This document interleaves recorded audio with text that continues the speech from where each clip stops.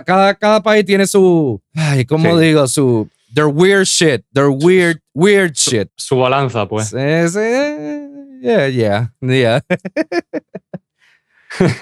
Bueno, mira, ¿estás ready? Te voy a empezar a practicar el inglés un poco, a ver si me practicas un poquito. Vale. Don't worry about it. It's gonna be good, man. We're gonna be good. Nobody's perfect, okay? So you're gonna do just fine. Just the other day, I interviewed Dr. Ushu. You heard of him? He makes dubstep, right? Yeah, he makes dubstep. Yeah, he won in the disciple contest. Him and Bissell. He's from France. Yeah. So I think he makes tutorials on YouTube. Oh, really? Maybe. I think. I have to check it out because as when I met him, I was just like, man, this guy's a very cool guy, and he's from France, and like his English was actually pretty good, you know, for someone from France, because like actually it is. Like a lot, like I could say like a lot of Europeans, you know, whose English is not their first language, you know, I can tell their accents and the way how they pronounce stuff, but it was actually pretty good. I was just like, wow. I mean, we carried the entire interview with just talking through English, and he held his own. So you're gonna do just fine with me on this, okay? Where's he from? He's from France, like southern of Paris. Like he said, he was like 30 minutes away from Paris. I didn't know.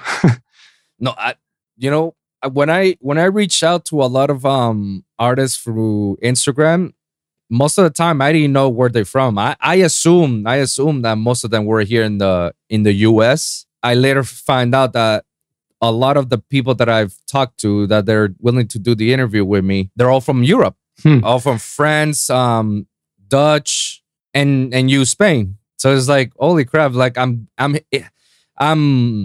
getting people from Europe, and I'm happy. You know, you are actually the third person I'm interviewing that's from Europe. The third person, tercero, el tercer, wow. Yeah. Like and I'm happy because I got like a couple more coming down my path, but I'm happy, and especially a country that, you know, my family roots are from Spain, so you know it just gives me a lot of joy about it. I'm happy to be here too. It's my first interview, man. Hey man, that's good. It's always good to get a first one. Once you get the first one, every other interview that comes out of your way is gonna be like nothing, man. It'll be good. So let's do this like the practice for bigger things, okay? Yeah, that's true, man. So we're gonna do, so first things first, man. For the people who don't know who you are, can you give a brief introduction of who you are?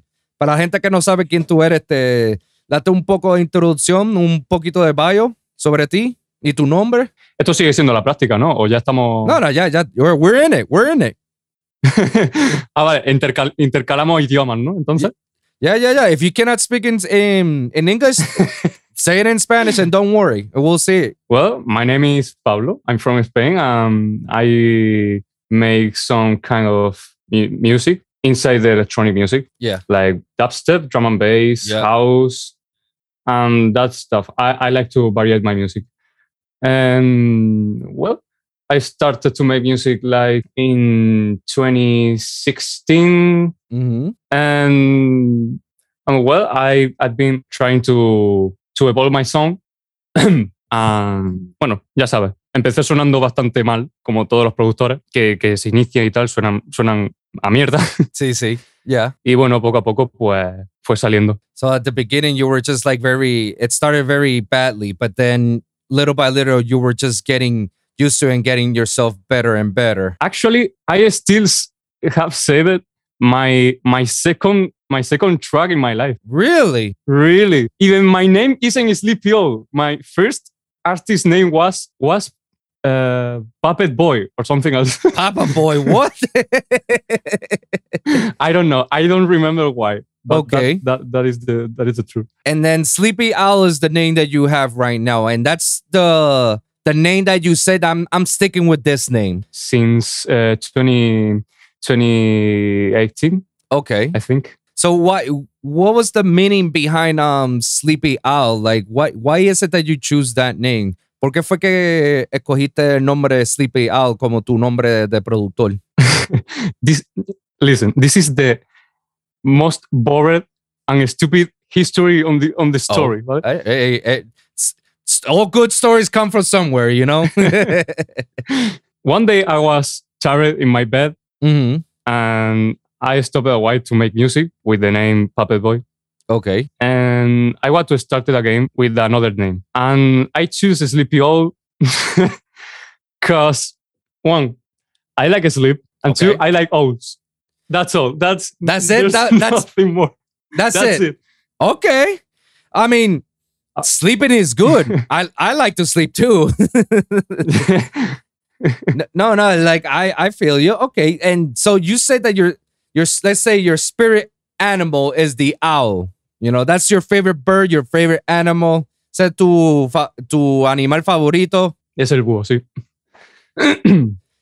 And what came about that? Like, what is it that make the owl so special for you that you said, like, I wanna be named something related to the owl? ¿Qué fue tan especial en escoger el animal, el búho, como tu animal como para productor? I don't really know. I think it's because I like the mystery behind the owl, you know? Oh, okay. There's something in the owls that you see them and you saw. There's something behind the owl, and I'm weird, but it's cool, you know? Okay, so we can have something around there. And what was what got you into music overall? Like, what is it that you say, like, I love doing this and doing that, or listening to this and that? Like, what initially sparked the whole music thing? ¿Qué fue lo que te empezó a escuchar en música en general? Pues, más o menos, esto lo decía en español porque me está costando. Entonces, si te refieres a música electrónica. En general, sí. Bueno, yo empecé a escuchar música, la que me ponían mis padres, la que sonaba en mi casa, de mi familia. Ok. Que solía ser, pues, un poco variada. Rock, con Queen, con... bueno, y todo este tipo de bandas, los Beatles también. También música latina, porque mi padre se crió en Venezuela. Y un poco así de todo. Pero no tenía mi gusto personal. Era lo que sonaba en mi casa y eso era todo, ¿sabes? Luego fue ya cuando empecé a descubrir Internet, en 2013, que fue cuando empezó a darse el boom y el fenómeno youtuber. El 2003, ok. Hace ya bastante. Sí. Y parece que todavía fue ayer, eso. ¿Verdad? Porque los otros días yo estaba pensando con hace cuánto el YouTube, mano, lleva aquí tanto rato. O sea, se me ha escapado que esto lleva ya años y años. Pues desde 2006, 2005. Ya, rayo, mano. Eso ya estamos hablando casi 15 años o 16, 7 años.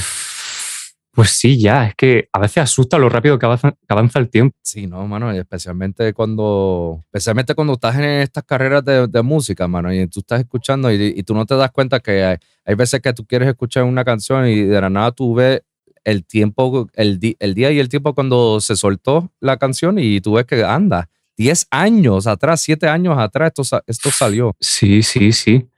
Y parece que fue ayer cuando me la estaba gozando por primera vez. Sí. Sí, no, demasiado. Imagínate, para ese tiempo que cuando uno estaba empezando a salir, uno estaba en otro mundo, uno estaba pensando en unas cosas, otras cosas, tratando a ver cómo está bregando tu vida y de la nada, entonces piensas ahora y yo contra. Yo me recuerdo cuando esta canción salió, yo estaba en este punto de mi vida y estaba en esto y en esto y en esto. Imagínate, hay canciones que yo escuché de la canción de la vieja escuela de reggaetón y yo dije, anda, yo estaba en high school, como dicen. Y yo me recuerdo que a ese tiempo yo era un chamo que me creía el mundo y yo estaba encima de eso y con todo eso yo dije, diablo, mano, a la vez que yo era un idiota antes, mano, ¿qué carajo me pasó a mí? Bueno, supongo que eso es una época que tenemos que pasar todos. Es una tontada. Sí, a mí, ¿cuándo fue que te empezó a escuchar la música electrónica a ti como tal? Pues todo empezó porque descubrí al Rubius, ¿sabes quién es, no? El Rubius. El Ruby. El Rubius, el youtuber español que es muy, muy famoso. Puede ser que lo he escuchado, pero no te puedo decir que sí ahora mismo. Bueno, pues es un youtuber muy famoso en español. Uh-huh. Él en 2013 pues tenía la costumbre de meter música electrónica así por la cara en sus vídeos, sin previo aviso, sin contexto. Y a mí me empezó a gustar esa música. Entonces yo lo que hacía era bajarme a los comentarios del vídeo a ver si preguntaban por la canción y así pillarla. Y a partir de ahí fue que empecé a descubrir record labels like Monster Cat. Experience Records. Bueno, de momento ya está, solo esos dos. No.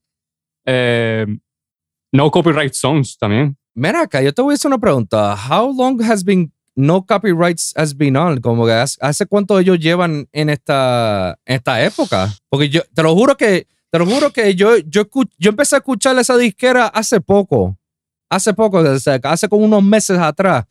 Pero es la primera vez que escucho ellos, pero parece que ellos llevan años en el territorio. Muchísimos años. Lo puedo buscar ahora mismo, porque ya me ha dado la curiosidad también. Y yo no sé, y mira que la música de ellos es fenomenal, ¿sabes? Y lo que me encanta de ellos es que tienen todo tipo de música, y cuando yo empecé a escucharle ellos hace unos meses atrás, yo me quedé, ¿cómo fue, mano? Que hay canciones que llevan 8 años con esta gente, y yo, anda, pero si yo pensaba que esto era nuevo. Pues ya ves, y es que casi todas las canciones que se han escuchado en vídeos de YouTube viene de ese canal, porque claro, no tiene copyright. Exacto, porque esa es la promoción de ellos, de su disquera. La promoción de ellos es que, o sea, que vamos a exponer este artista de todo grano para que pongan su música y la gente lo use. Para que entonces tenga la promoción, el exposure. Give them the exposure. Claro, así la gente dice, hostia, puedo usar esto. Exacto. Entonces mira, ¿qué? Desde agosto de 2011 llevan. No joda. 2011. Ya 10 años atrás. Llevan 10 años. Y siguen día tras día subiendo canciones. A mí me parece un caso bastante increíble y muy bueno. Por eso ese tipo de disqueras van a durar por vida a este punto. Sí. Es que mira, si escuchas las canciones que ellos tienen hasta hoy en día, hay artistas que yo en mi vida he escuchado y mano, ellos ponen música, mano, de otro nivel, al nivel de profesional, y las músicas son buenísimas. ¿Qué te digo, mano? Y por eso que lo empecé a seguirlo, porque cuando empecé a escucharle esa música, yo me quedé, ¿qué rayos estoy escuchando? Anda, para el carajo, ¿qué es esto? Sí, I want this. Yeah, let's go. Sí. A lo mejor le pasó lo mismo que a Monster Cat. A lo mejor tú escuchabas Monster Cat hace 5 años y no era un sonido demasiado maduro, ¿sabes? Pero han ido trabajando eso y ahora traen tal variedad tan bien producido que coño, han pegado un salto muy bueno. Monster Cat yo creo que ahora es una de las disqueras más grandes. Sí. Yo estoy de acuerdo, porque yo siempre le he dicho a la gente que Monster Cat es una de las disqueras más grandes al nivel de EDM en el mundo. One of the biggest record labels in the EDM scene. And the reason why I say that, de la razón, es porque si no es no copyright sound, esa Monster Cat es la única disquera que puede producir cualquier tipo de género en el EDM. O sea, tú tienes el house, tú tienes el drum and bass, tú tienes el future bass, el dubstep, tienes Lo tiene todo. Todo. Todo lo que tú quieras escuchar va a estar ahí. Exacto. Por eso, si te fijas en YouTube y en Twitch, para todos que son Twitch streamers, la gente usa esas músicas de Monster Cat. Porque literalmente ellos ponen un playlist y toca todo. Claro, ¿y qué me dices de la colaboración que hicieron con Rocket League? Esa es otra. Eso fue un bombazo. Y no solamente con Rocket League, o sea, tras que no era suficiente que era demasiado grande, sino que también hicieron esa colaboración con Rocket League. No solamente es eso. Hicieron un partnership con Twitch, de plataforma, porque recuerda que hace unos meses atrás, recuerda que Twitch ha estado teniendo problemas con los derechos, for the rights, for the music of a lot of artists, porque muchos de los Twitch streamers were using música de artistas y las disqueras se estaban quejando porque no se están ganando nada. Claro. Entonces Twitch estaba en un momento donde anda para el carajo, pues tenemos que tumbar todos los videos de todo el mundo que está usando la música porque no queremos lawsuits, no queremos perderle con esto, porque van a perder de todas maneras. Y ahí Monster Cat took advantage, cogió la oportunidad y le dijo a Twitch, mira, vamos a hacer un partnership entre nosotros. Yo te doy todos los derechos de toda la música que has soltado en Monster Cat para todo el mundo. Nada más pone como, si quieres usar esta música, unlimited. Paga como 5, 10, 20 dólares americanos al mes, dependiendo de la currencia de cada country. 10, 5, 10, 20 dollars a month, something like that. You play unlimited Monster Cat music on any of the Twitch, a cualquier streamer. Hicieron ese move y lo cogieron en el momento porque ahora todo el mundo que quiere usar música van directamente a Monster Cat. Y si no es Monster Cat, pues no Copyright Song, que también es sin copyright. Es que son esas dos disqueras las claves. Las que son únicas claves ahora mismo a nivel mundial. A nivel mundial. Yo digo que de esas disqueras, un día de esto yo voy a soltar música en una de esas disqueras. El mayor principal es Monster Cat. Monster Cat es el número 1 para mí. Porque yo digo que, mira, si yo suelto una canción en Monster Cat, yo mismo me retiro de música. Yo también. Porque ahí es donde yo digo, oye, carajo, yo no sé de qué alto yo voy a seguir echando para adelante con esto, así que yo voy a dejar my legacy, my legend con Monster Cat. Yeah. Right here. I retire right here with Monster Cat. That's it, because I did it, lo hice. Llegué. ya no puedo aspirar a más. No, ya no, ya se acabó. Let me keep going with podcast. Like, sigo con el podcast, porque ya eso era demasiado para mí yo llegar, así que pero y la intro del podcast con esa canción de Monster Cat. Pues seguro. Para joder a todo el mundo, pues seguro. Le digo así mismo. El intro y el outro. Así mismo lo dejo. Y entre media, de gratis. Entre media ya cuando llega a ese nivel cuando empieza a llegar ya el YouTube, cuando YouTube quiere empezar a darme dinero por los views, ya entonces ahí pueden poner sponsor. Y yo, sponsored by Monster Cat. And here's a song I did for Monster Cat. ¡Brang! Ahí se jodió ya. Se jodió ya. Pero yo me acuerdo por la que yo me volví fan de verdad. Ajá. Fue Spinning Record. Spinning Record en su tiempo. Es su tiempo, ¿verdad? ¿Cuándo empezaste a escuchar Spinning Record a su tiempo? ¿Cuál fue el mejor época para ti? What was your best time of Spinning Records overall? Yo diría que desde 2014 hasta 2016 fue, yo creo que los años que más disfruté Spinning Records. Ya a partir de ahí, no sé qué pasó, pero empezaron como a irse a un lugar que no estaba entendiendo mucho. Como que sentía que estaban perdiendo la identidad. Yo creo, esta es mi teoría. Teorías. Deja rephrase. Teoría. Yo pienso que ese ha sido el peak moment of spinning 2014 to 2016. Porque era el Big Room Era. ¿Te recuerdas del Big Room Era? Donde todas las canciones eran de Martin Garrix, Rehab, Kashmir, Oliver Heldens. Oliver Heldens estaba empezando a salir en la escena. Me encantaba. Yo empecé en Spinning Record porque me aficioné únicamente casi que al house. A la música feature house y tal. Entonces era Oliver Heldens, Kirby era espectacular. Kirby sí. En ese momento. Con los vídeos animados, eso, con su personaje, eran increíbles. Firebeats para esa época era espectacular, hermano. Firebeats también. Sí, no había. Mike Williams. ¡Qué rayo!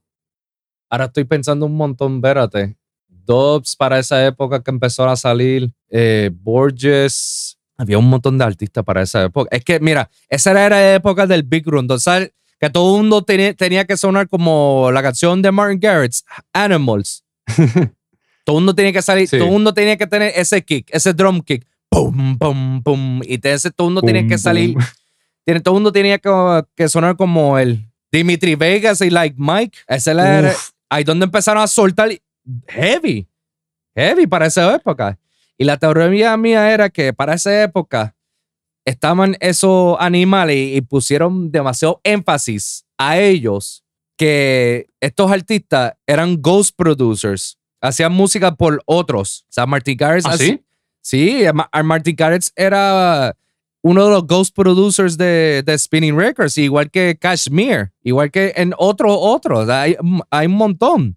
Hacían música para cada uno y ellos mismos dijeron que estaban cansados y querían salir de los contratos y querían tener su música. Hombre, claro. Mira, la canción perfecta que te puedo decir ahora mío, que todo el mundo lo sabe en la industria. La canción de Tsunami, Dobbs y Borges, que dice que fue Dobbs y Borges, el Tsunami, esa la hizo Kashmir. Esa es su canción. Y ese es el intro de él, de todos los sets de él para ese tiempo, cuando empezó a expandir. Esa era su música. Y entonces estaban esos artistas que estaban haciendo música por otros y llegó un punto como que estaban cansados. Tsunami era la que hace... Vale.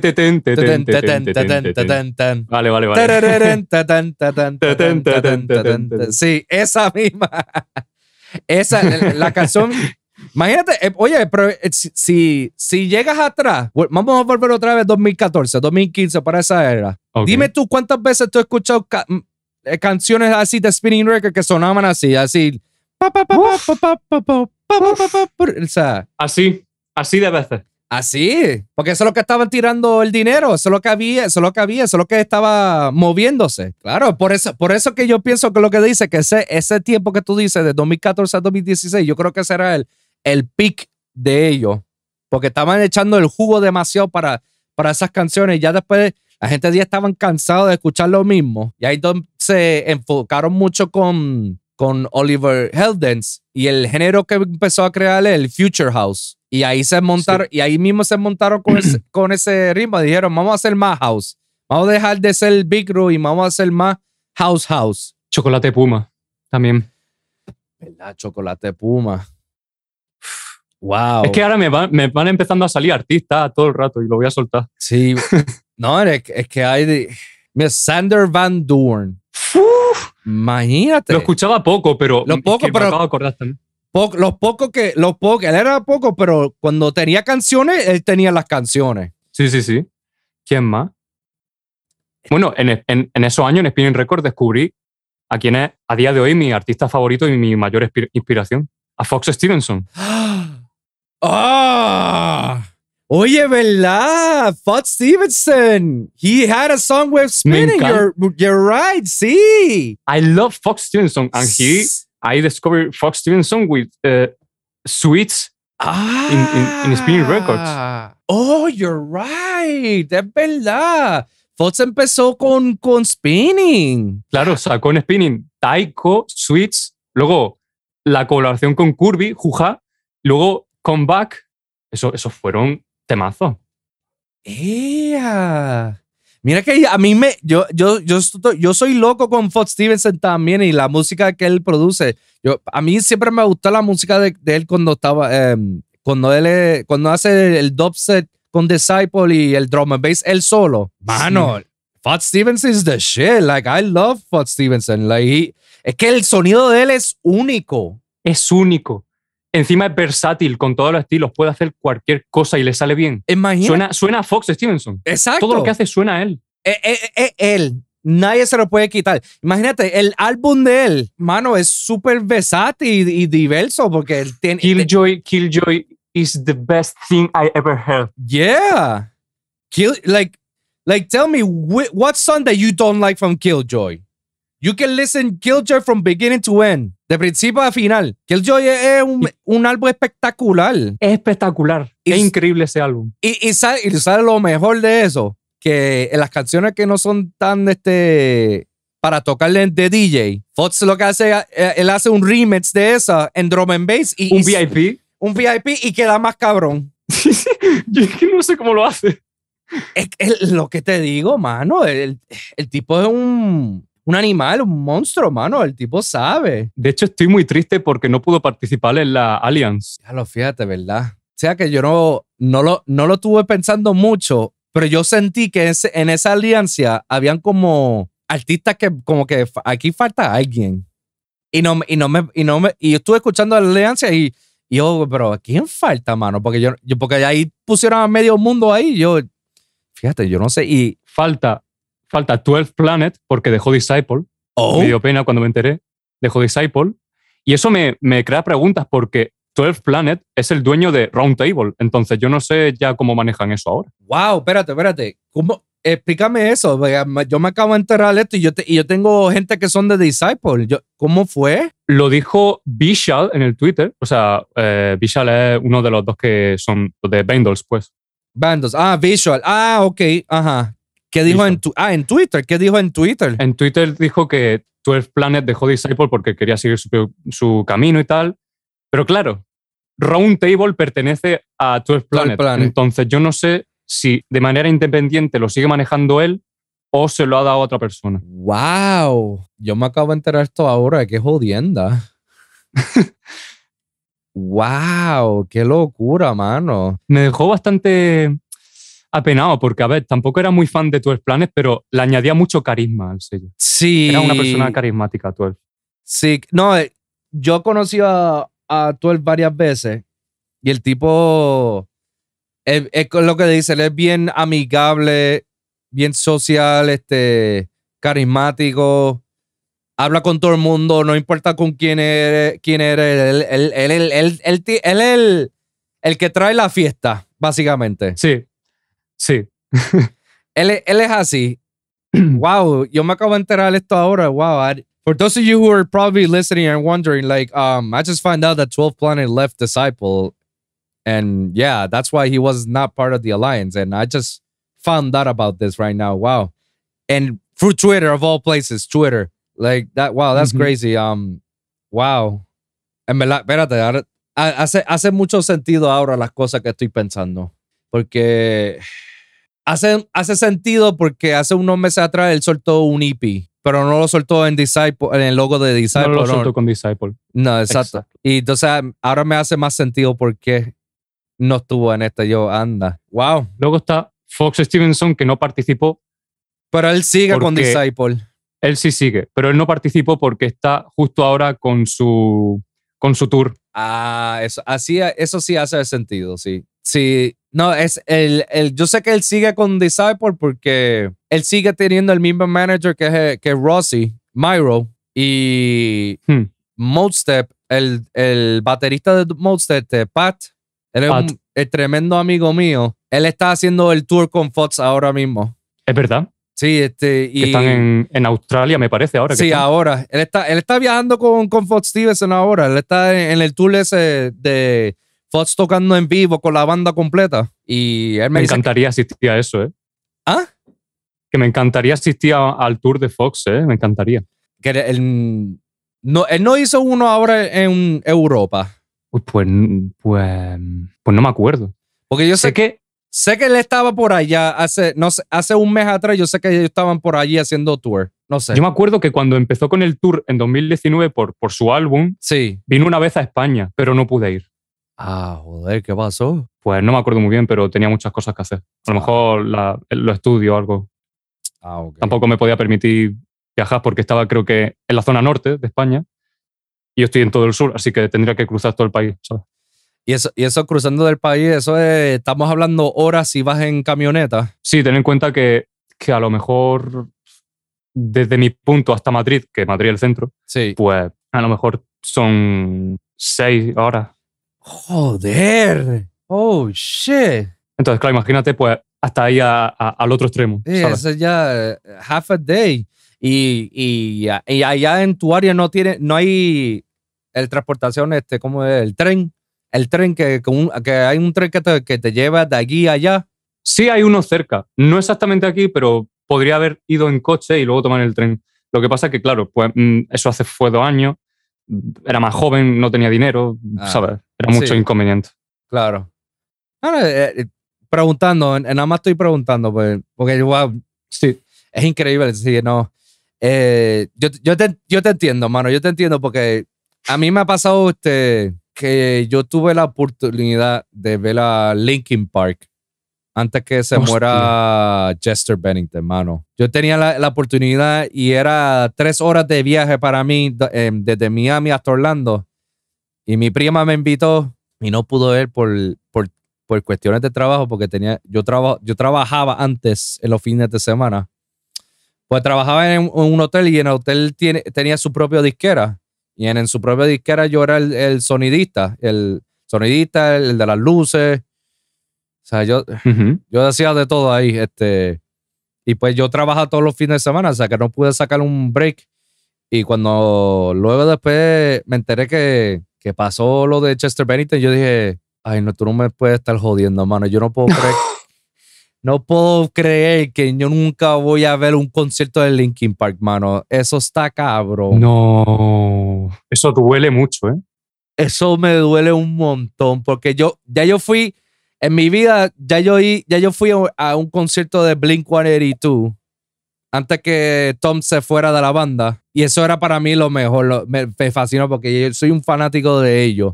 Era ellos y Linkin Park. Siempre han sido mis 2 bandas favoritas de toda vida. Toda vida.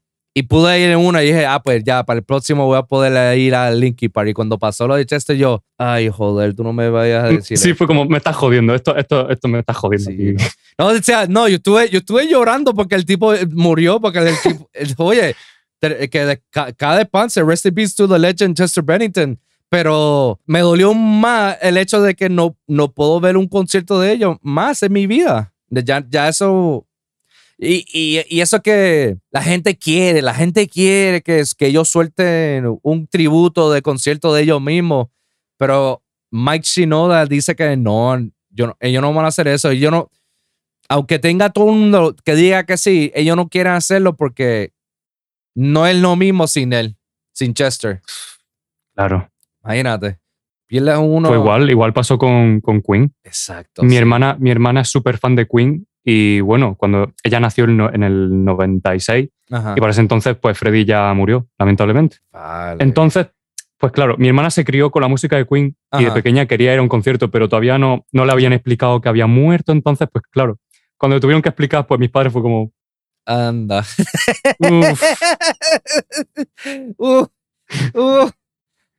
Ay, joder. ¿Para qué fue eso? Y lo mismo ¿cómo es que se llama el vocalista de Journey? ¿Te recuerdas de Journey? El de Don't Stop Believing. Hold on to the feeling. No me acuerdo. A ver, just a small town girl living in a lonely world. She took the midnight train going everywhere. ¿Te recuerdas de esa canción? Sí, me suena, me quieren sonar mucho. Sí, just a city boy, born and raised in South Detroit. Sí, me suena. Sí. Me quieren recordar. Sí, lo mismo pasó con Journey, que murió el vocalista, mano, y la banda, y ahí mismo la banda se dejó. La banda se dejó porque dije, mano, ¿para qué voy a seguir si no está el vocalista de nosotros, mano? Debe ser para el tiempo, debe ser la hostia. Y yo me recuerdo que años después, ya estamos hablando de la época de los 2000 y pico, ya esta gente son viejos.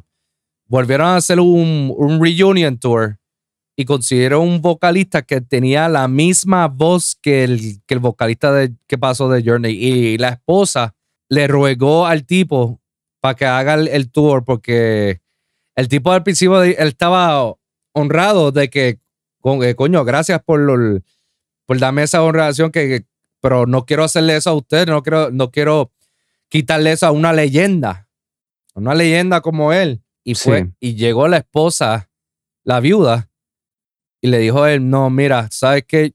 Tú tienes mi permiso, porque tú me recuerdas de mi esposo, y yo quiero que el legacy de mi esposo siga con tu voz.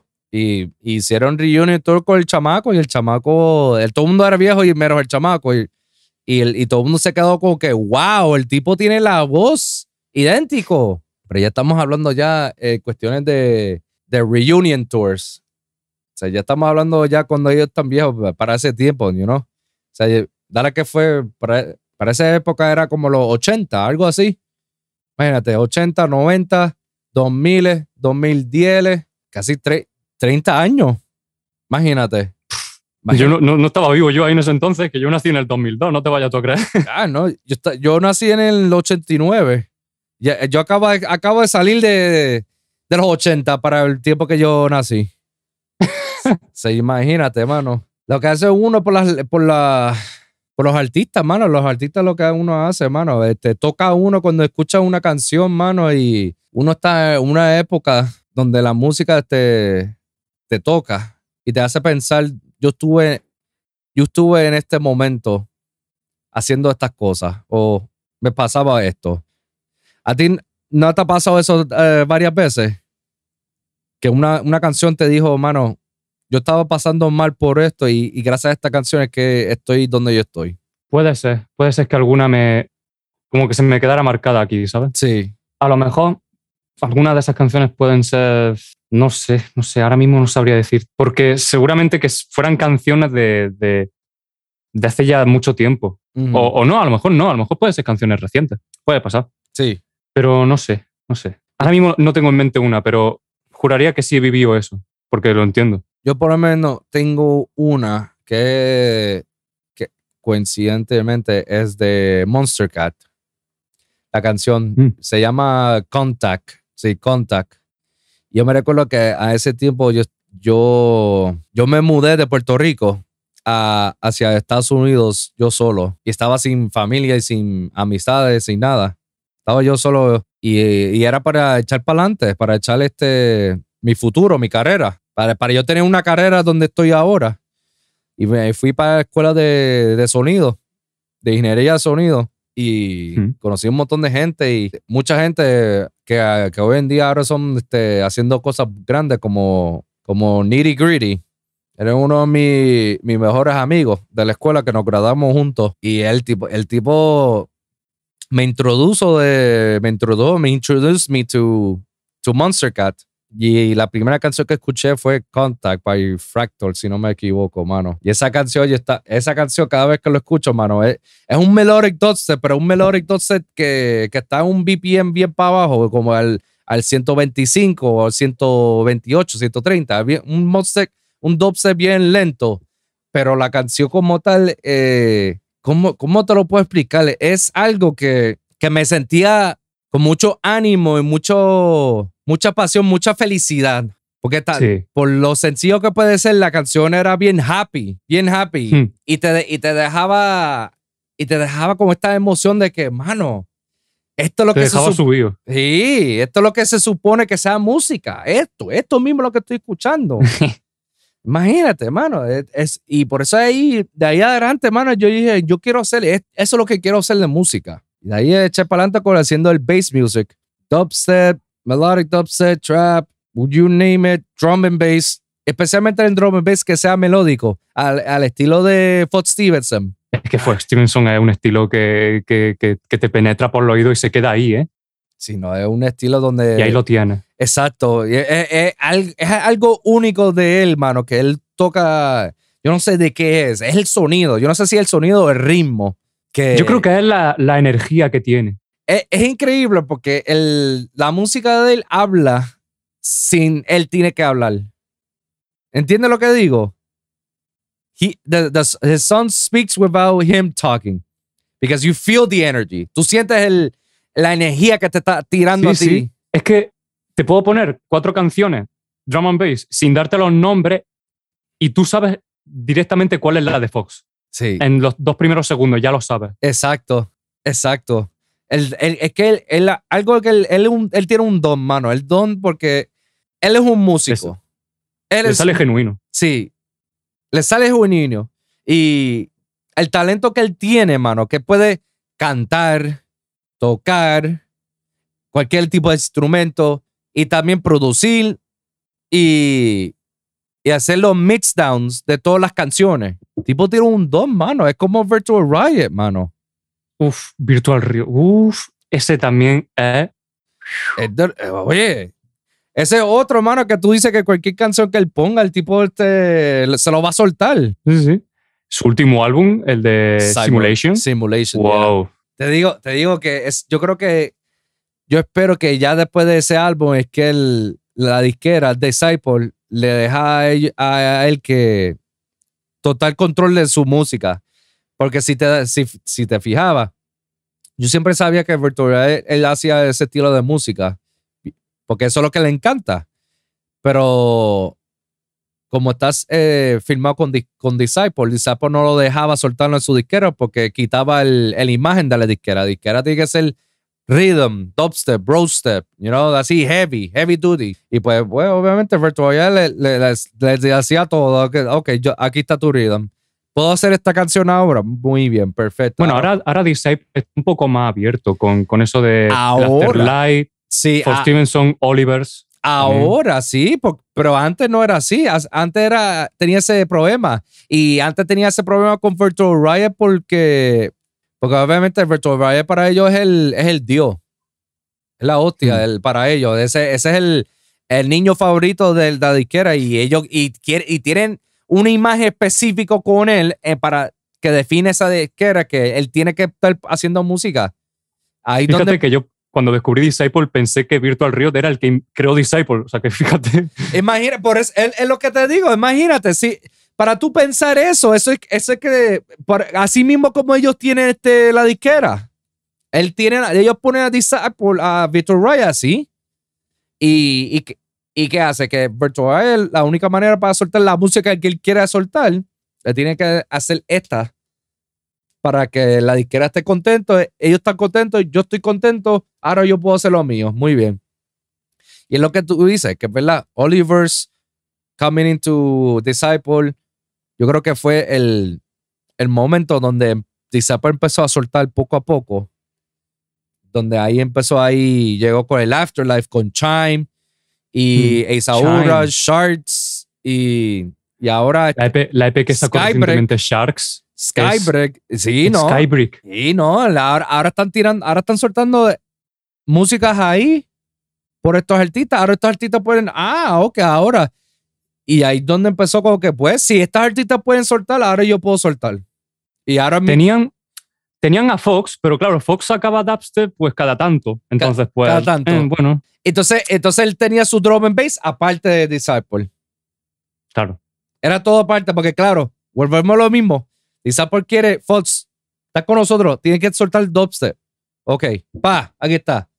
Puedo hacer lo mío, puedo hacer drum and bass, puedo hacer mi álbum, no va a estar soltado con ustedes, así que, ¿puedo hacer? Sí, ok, voy para allá. Y ahí mismo hace su álbum, hace su drum and bass. Más cada rato él está soltando drum and bass. Hace poco él soltó un drum and bass que yo me quedé, wow. O sea, Fox todavía tiene. Fox tiene su drum.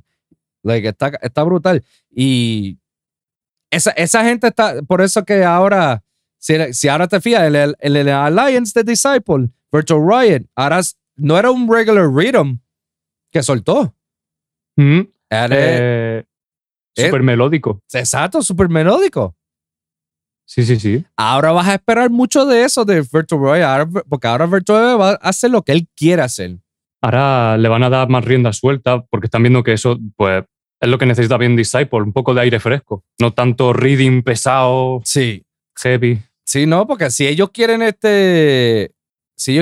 mantenerse por mucho tiempo, ellos tienen que buscar muchas maneras en ser un poco más abiertos en la área del bass music, porque si no, van a terminar como terminó Black Label de Never Say Die. Es verdad. Mira cómo terminó.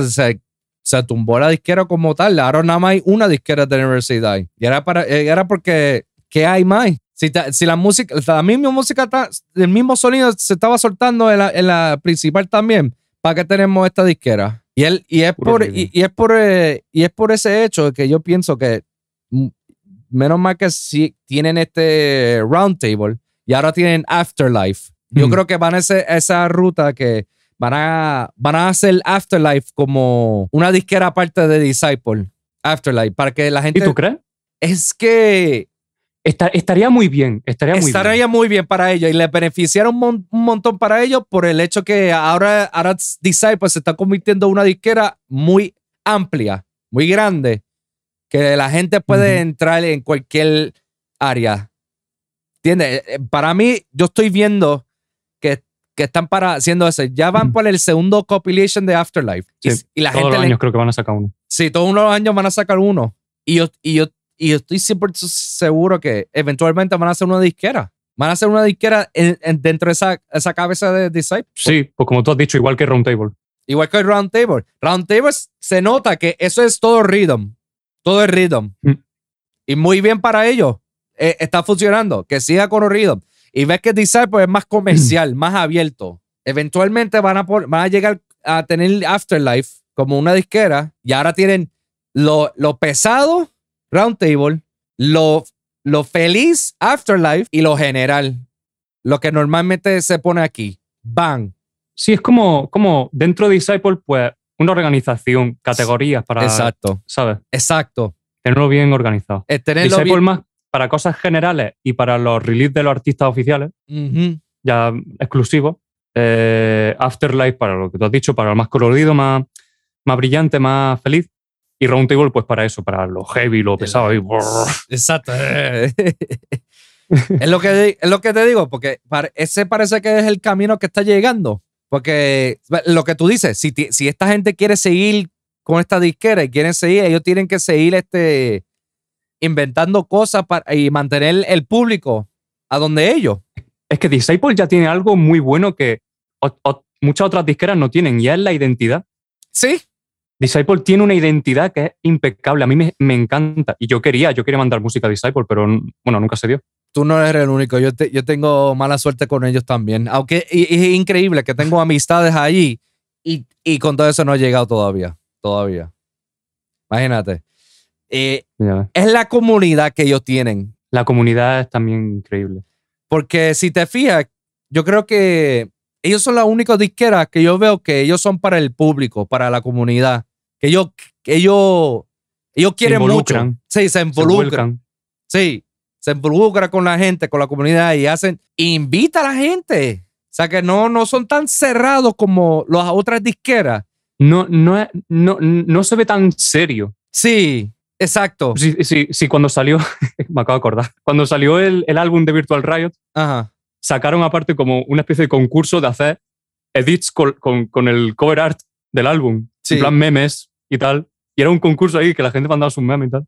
Imagínate. Eso hace que la gente pues también le vea la gracia, ¿no? Diga, joder, esto aparte también de un sello discográfico serio, es también para formar comunidad y compartir cosas.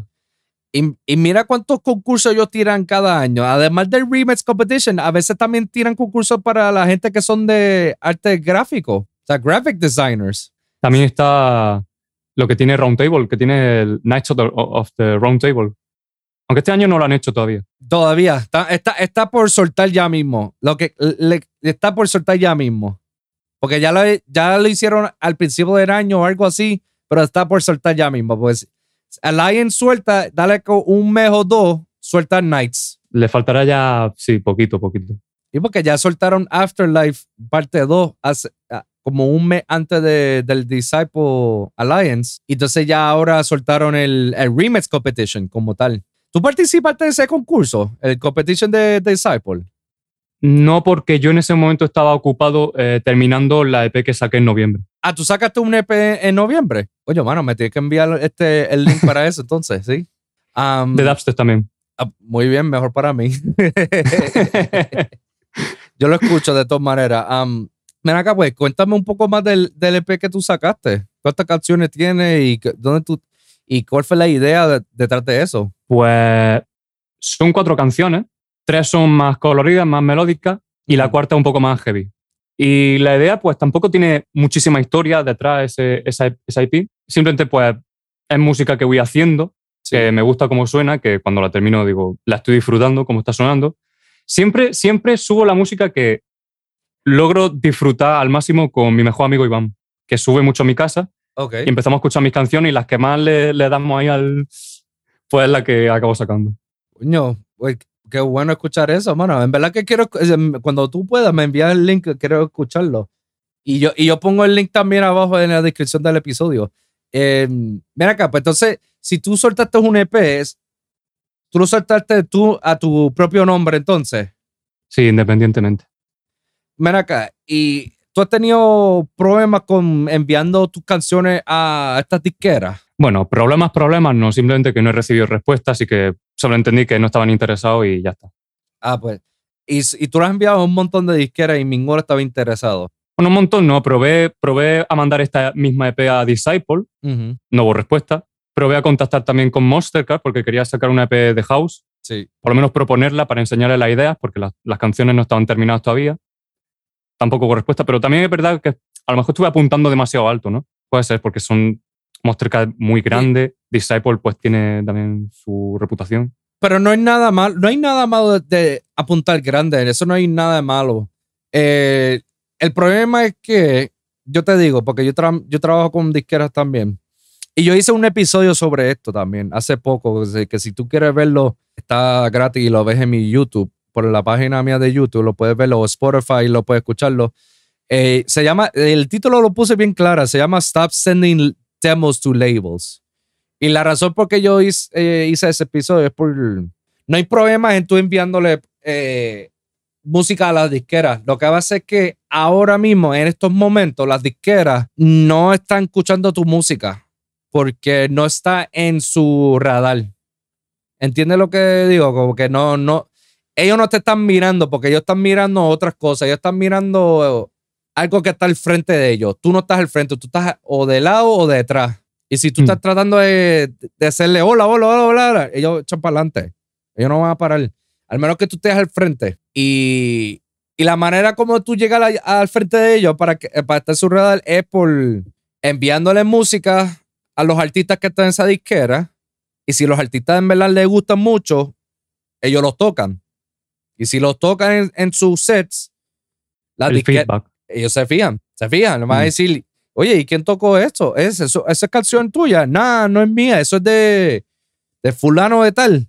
Él me lo envió, el tremendo. Ah, interesante, me vas a verlo. Y te fichan. Te fichan ahí. Esa es una manera. Te pican el ojo ahí. Exacto, se quedan ahí o que, mira, me gustó esa canción que tocó tal artista. ¿Tienes más canciones así? Pues mira, cuando tú quieras, tú puedes enviarnos unos cuantas. A ver si hacemos algo. Esa es la ideal donde normalmente uno quiere llegar a la atención de los artistas, de la disquera. Esa es una manera. La otra manera donde uno considera fácil, pero no, pero es la manera más fácil de coger su vistazo a ti. Es si tú tienes seguidores, followers en todas tus redes sociales. Dale que tiene un montón de seguidores en Instagram, en Facebook, en Twitter, TikTok, plataformas donde hay mucho ojos. Sí.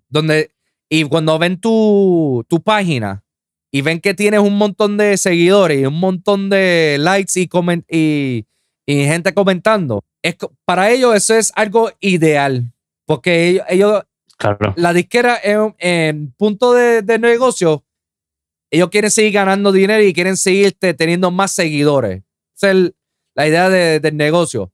Y la idea es que si tiene alguien que que tiene un montón de seguidores. Eso trae público nuevo. Exacto. Eso es un nuevo público para nosotros. ¿Cómo yo puedo tener esa gente mirando a nosotros? El tipo hace música. Espérate, vamos a preguntarle, mira, ¿qué tipo de música te hace? ¿Quieres soltar su música con nosotros? Pues mira. Oye, ¿y tú teniendo contacto con gente de Disciple y tal, intentaste, porque yo sé que tienes tú tu última canción, creo que Rat, o algo así? Sí. ¿No intentaste contactar con alguno de Disciple? Yo contacté, te digo, yo expliqué eso también en el episodio. Yo contacté a como 20 disqueras. 20. Más, creo. Pero 20 de seguro. Ninguno. Eran, te digo, de los 20, más de la mitad no me respondieron. De esa mitad que no me respondieron, daré como 5 o 6 vieron mi email y no me contestaron para atrás. De eso también, de la otra mitad que vieron mi email, entraron escucharon la canción y lo dejaron ahí. Dale que fueron como 2 o 3 que me dijeron que no. Uno fue de Ophelia Records, en la disquera de Seven Lions. Sí. Ellos fueron los únicos que estaban súper interesados de rap y otras canciones más. Y dijeron, damos una semana y te damos nuestra respuesta. Y yo dije, coño, mano, déjame hacer esto propio, déjame mixearlo bien, déjame tener todo ready to go. Y semanas después me contactaron, me dijeron que, mira, lamentablemente decidimos que lo vamos a pasar. No. Ya, bueno, gracias. Por lo menos, gracias por dejarme saber. Por lo menos tuvieron... Sí. Se molestaron. Sí. Se molestaron. Dije, mira, ¿sabes qué? Gracias. Gracias por dejarme saber y gracias por darme la oportunidad de ser, me dijeron, mira, si suelta la canción, déjanos saber y mucha suerte. Mucha suerte. Yo, no, gracias, hermano. Y hasta se lo envié a Monster Cat también. No estaban interesados. Lo escucharon, le dijeron, no, como que no. Y hermano, que chavienda, mano, como que lástima. Y al final la sacaste independientemente y ya está, ¿no? Sí, porque tienes que pensarlo de esta manera. Si enviaste email a todas estas disqueras y ninguno te dice que no, después que pase un mes, suelta la canción. Suéltala. No vale la pena aguantar esa canción por tantos meses. Especialmente cuando tú dices que la canción está cabrón, la canción está buena. O sea, yo me puedo comparar. Yo soy unbiased. ¿Cómo lo puedo decir en español, mano, la palabra? ¿Tú sabes lo que es biased? Unbiased. Biased. Yeah. Cuando alguien es biased, es que no importa lo que tú digas, tú sabes que tú vas a estar en favor de esta persona. Unbiased es cuando, aunque tú seas amigo de esta persona, tú vas a dar tu propia opinión y tu objetivo sobre algo. Que vas a ser, sí. ¿Cómo decirlo? Hay una palabra y ahora no me va a salir a mí por estúpido, ya verás. Sí, es una palabra. ¿Sabes qué es objetivo. Objetivo, cuando uno es objetivo y no objetivo. Esa es. Yo soy bien objetivo y inobjetivo con mis canciones. No, subjetivo. Subjetivo, ahí está la palabra, gracias. Yo soy bien objetivo con mis canciones, porque de esa manera yo fui entrenado. Yo no puedo decir que mi canción es the shit, is the best thing ever. Yo no puedo decir eso. Yo tengo que ser subjetivo sobre la canción. Si yo pienso que la canción no está adecuada para cierto disquera, es porque la canción no está adecuada. Significa que la idea está ahí, pero al final las cagué. Claro, eres realista. Soy bien realista, especialmente con mi música. Te lo juro, esta canción Raf es una de las canciones más original que he creado en mi vida. De las originales de que he soltado en mi vida, esta ha sido la más original. Y he soltado unas varias que son buenas, que han soltado en dubstep.net. Y te lo digo, súper orgulloso de esta canción, mano, porque lo hice desde cero. Y llevo años tratando para que esta canción se pueda soltar y siempre cambio las ideas y hasta que finalmente tuve la idea como tal. Mira que se lo han mandado hasta las canciones a varios artistas como Modstep y Borgo y Dr. Ozzy y Odd Prophet, Snails, Nitty Gritty. Yo he enviado estas canciones y todo el mundo me dice lo mismo. Todo el mundo dice que la canción está brutal, que está brutal. O sea, si los artistas me dicen a mí que la canción está brutal, pues está brutal. No soy yo que estoy diciendo que es una mierda. Y no es la disquera que me está diciendo que no le gusta. Porque claro, cuando uno piensa que cuando uno envía la música a la disquera, uno se siente como que, mano, qué lástima, mano. Mi música no es muy buena para ellos. Mi música es malo. O sea, uno piensa así. Uno tiene esa mentalidad porque es la mentalidad de rechazado. Sí, o de ser, o de pretender ser, mejor dicho, como que demasiado... ¿cómo se dice? No me va a salir la palabra. Confidente. No, honesto no es. Ay, no me va a salir la palabra ahora, en serio. Humilde. Humilde. Y ya te rebajas tú mismo, cuando tampoco debe ser así. Sí, porque entonces ahí llega el punto donde yo quisiera que hubiese saltado, pero parece que no. Y ya pues mi música no es muy buena, pues mi música es una mierda. Es bueno. Claro, empiezas como a autodespreciar tu trabajo cuando en verdad no es una mierda, está bien. Exacto. Y ese es el problema.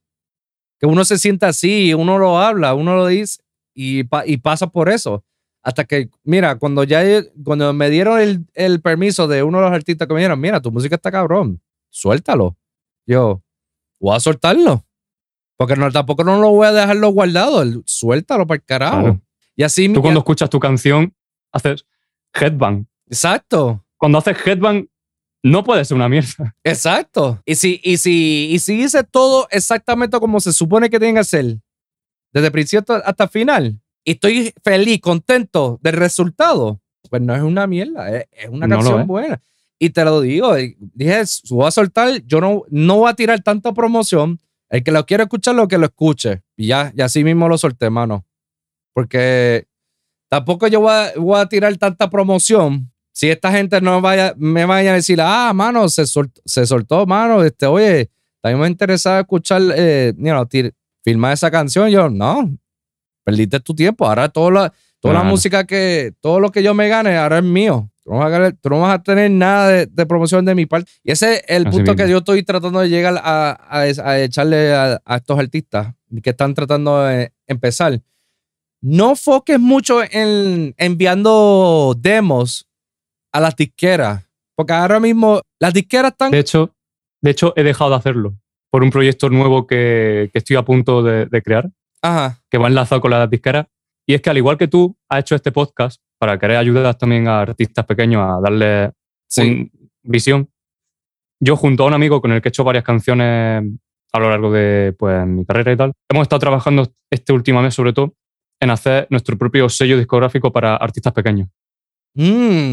Y está a puntito de salir a flote. Falta dinero y ya podríamos empezar. Pero hemos estado trabajando en las visuales, en el número de artistas que podemos abarcar de momento, en cómo van a ser las covers y cómo va a estar también el tema del canal de YouTube. Y está ya todo trabajado. Y pues eso, queremos poder abarcar a artistas pequeñitos que tienen potencial, porque lo tienen. Claro. Y poder echarle un cable con eso. Al igual que nosotros quisimos crecer con disqueras que al final pues no nos ayudaron al final, pues nosotros queremos hacer eso. Eso es ideal, mano. Tremenda manera como hacer una disquera. Y también es como una forma de decir, si no me quieren otras disqueras, pues me creo yo la mía, ya está. Y fíjate, eso es lo que están haciendo muchos los artistas ahora mismo del basing. Si te fijas, hay muchos de estos artistas ahora tienen su propia disquera, porque estoy seguro que están en esa misma posición que nosotros estamos, que ninguna disquera quiere soltar su música, pues yo lo suelto en la mía. Imagínate, como, a ver, Excision tiene su disquera de Subsidia. ¿Tiene cuánta gente hay soltando? Funkcase tiene su disquera de DPMO. Y ahora están soltando su música en esa. ¿Quién más, mano? Bear Grylls. Bear Grylls tiene su propia disquera, Root Service. Ahora están soltando música en su disquera. Chime hizo Rush... ¿cómo se llamaba? Exacto, Rushdown. Rushdown. Sí. Chime hizo su propia disquera. Dijeron, pues, mira, no hay mucha gente que quiere soltar el Future Rhythm. Pues vamos a hacer nuestra propia disquera. Lo soltamos nosotros. Así, tal cual. Y eso es lo que están haciendo la gente ahora mismo, porque muchas de las... se está creando muchas disqueras ahora por el hecho que las disqueras no quieren soltar música. Qué irónico. Pues sí, la verdad. La ironía en eso está cabrón, mano, porque tú me vas a decirme a mí que ahora no solamente no me vas a dejar soltar mi música, yo también tengo que crear mi disquera para yo poder soltar mi música. Para que luego después me digas a mí, mira, si tienes música por aquí, puedes enviarla por aquí. Va a ser para la mierda, entonces. Coño, no me jodas. No me jodas. De verdad. No, y es lo que te digo, mano. Esta gente nada más están viendo gente que ya están establecidos. No estamos hablando del talento. No, el talento viene después. Estamos hablando de gente que tiene una imagen. Influencer type. Content creator. Gente que ya están estables, que tienen ya las páginas fuleteadas de gente. Sí. Y nada más quieren esos números. Porque claro, si yo pongo a esta persona en mi disquera, y suelta una canción, todos sus fanáticos van a ver nuestra disquera ahora. Y ahora van a ser nuestros fanáticos también. Y así sigue el siglo, mano. Porque eso es lo nuevo de ahora. Eso es lo que está pasando en el mundo ahora. Porque no quieren, ya eso pasó de que tengo que entrenar a alguien desde chiquito hasta ahora para ser el próximo artista, para ser el próximo Virtual Riot. Hacho, no, mano, eso es demasiado trabajo. Yo no puedo hacer eso. Muy, muy costoso, mucho tiempo. Dame algo que ya está hecho. Pues ya. Yo creo que habría que hacer un balance. Las disqueras tendrían que hacer un balance. Porque, sí. A ver, es normal que quieran tener público, que quiera tener gente que claro. seguidores para incrementar su público, es normal, porque son empresas, al fin y al cabo. Claro. Pero también deberían emplear tiempo y conforme van evolucionando para buscar artistas nuevos, frescos, que tengan un sueño también único y que tengan potencial. Y eso es lo que les falta, por lo menos lo que a mí me está dando la sensación. Y estoy de acuerdo contigo, mano. Ellos necesitan algo que haya tanto talento, que mira, que el talento está aquí, hay talento. Y menos esto de que esta persona no hace nada de talento, no hace música. Si tú te fijas en una página de nuestros artistas, tú lo que ves mucho, ellos tocando música, creando música o dioqueando en las fiestas, en festivales, versus alguien que no es un artista, pero se cree que es un artista haciendo mierdas de TikTok, haciendo, mira mi comida, mira, viajando. Ay, sí, estoy en el estudio haciendo música, pero en verdad tú no estás haciendo tres carajos, tú lo que estás promocionando es una mierda. Estás postureando. Exacto, postureando. Y ese, yo creo que ese es el problema que están teniendo estos disqueras últimamente, ¿verdad? No tienen ese balance porque lo que quieren es más los números digitales, data. Y que sea todo rápido, el fast food. Sí, el fast food, que sea, no quieren nada que se demoran tiempo. No hay tiempo para eso. Vamos a hacer algo rápido. Así es normal que hayan tantos artistas sin una disquera, porque no van a mirar por ellos. Entonces. Es lo que te digo, mano. Entonces por eso es que se están creando, estos artistas están creando estas disqueras ellos solos y están trayendo gente. O sea, Excision con Subsidia, Funkcase con DPMO, Bear Grylls con Root Service y a veces, no puedo decir a veces, Disciple con sus remix competitions. Vamos a ponerlo así. O sea, esas disqueras, porque claro, ellos saben que no hay nadie que lo están buscando y ellos son la única gente que pueden echar para adelante a la gente que nadie ha escuchado. Porque si yo escucho una canción de Subsidia, yo no sé quién puta madre es esta persona. Te lo juro. Yo tampoco, no te voy a engañar. En mi puta vida lo he escuchado y cuando lo escucho yo, anda para el carajo y esa canción. ¡Wow! ¿Quién es este? Yo nunca he escuchado a este tipo. Este tipo tiene 100 seguidores. Este tipo tiene 1000 seguidores. Este tipo tiene 200. Este tiene 500. Y el talento está ahí. Esas disqueras, yo digo, coño, mano, ellos están haciendo por lo menos. Te quedas como, ¿dónde has estado todo este tiempo? Exacto. ¿De qué roca has salido? ¿De qué roca? Exacto. Y yo le doy un pase a cada uno que hagan eso, mano, porque se supone que sea así, mano, para echarla para adelante, tirar la voz. Oye, lo que estoy haciendo con mi podcast, mano, yo estoy tratando de echar para adelante la voz a todo el mundo que pueda, aunque sea yo chiquito, no importa. Yo por lo menos estoy tratando de echar para adelante. Se retroalimenta entre el invitado y tú, que eres el que maneja el podcast. Sí. Tú haces el podcast que empuja a la gente y da una imagen también. Y el que invitas, pues también trae sus personas también, ¿sabes? Exacto. Entonces eso crece juntos. Exacto, mano. Y yo el punto es que yo quiero llegar al punto donde yo quiero llegar al punto donde tengo tantos seguidores que yo quiero meter a cualquier tipo de cualquier rango, darle de los chiquitos hasta los medianos, hasta los grandes. Y la gente puede escuchar su música. Claro. Porque es que el talento está ahí.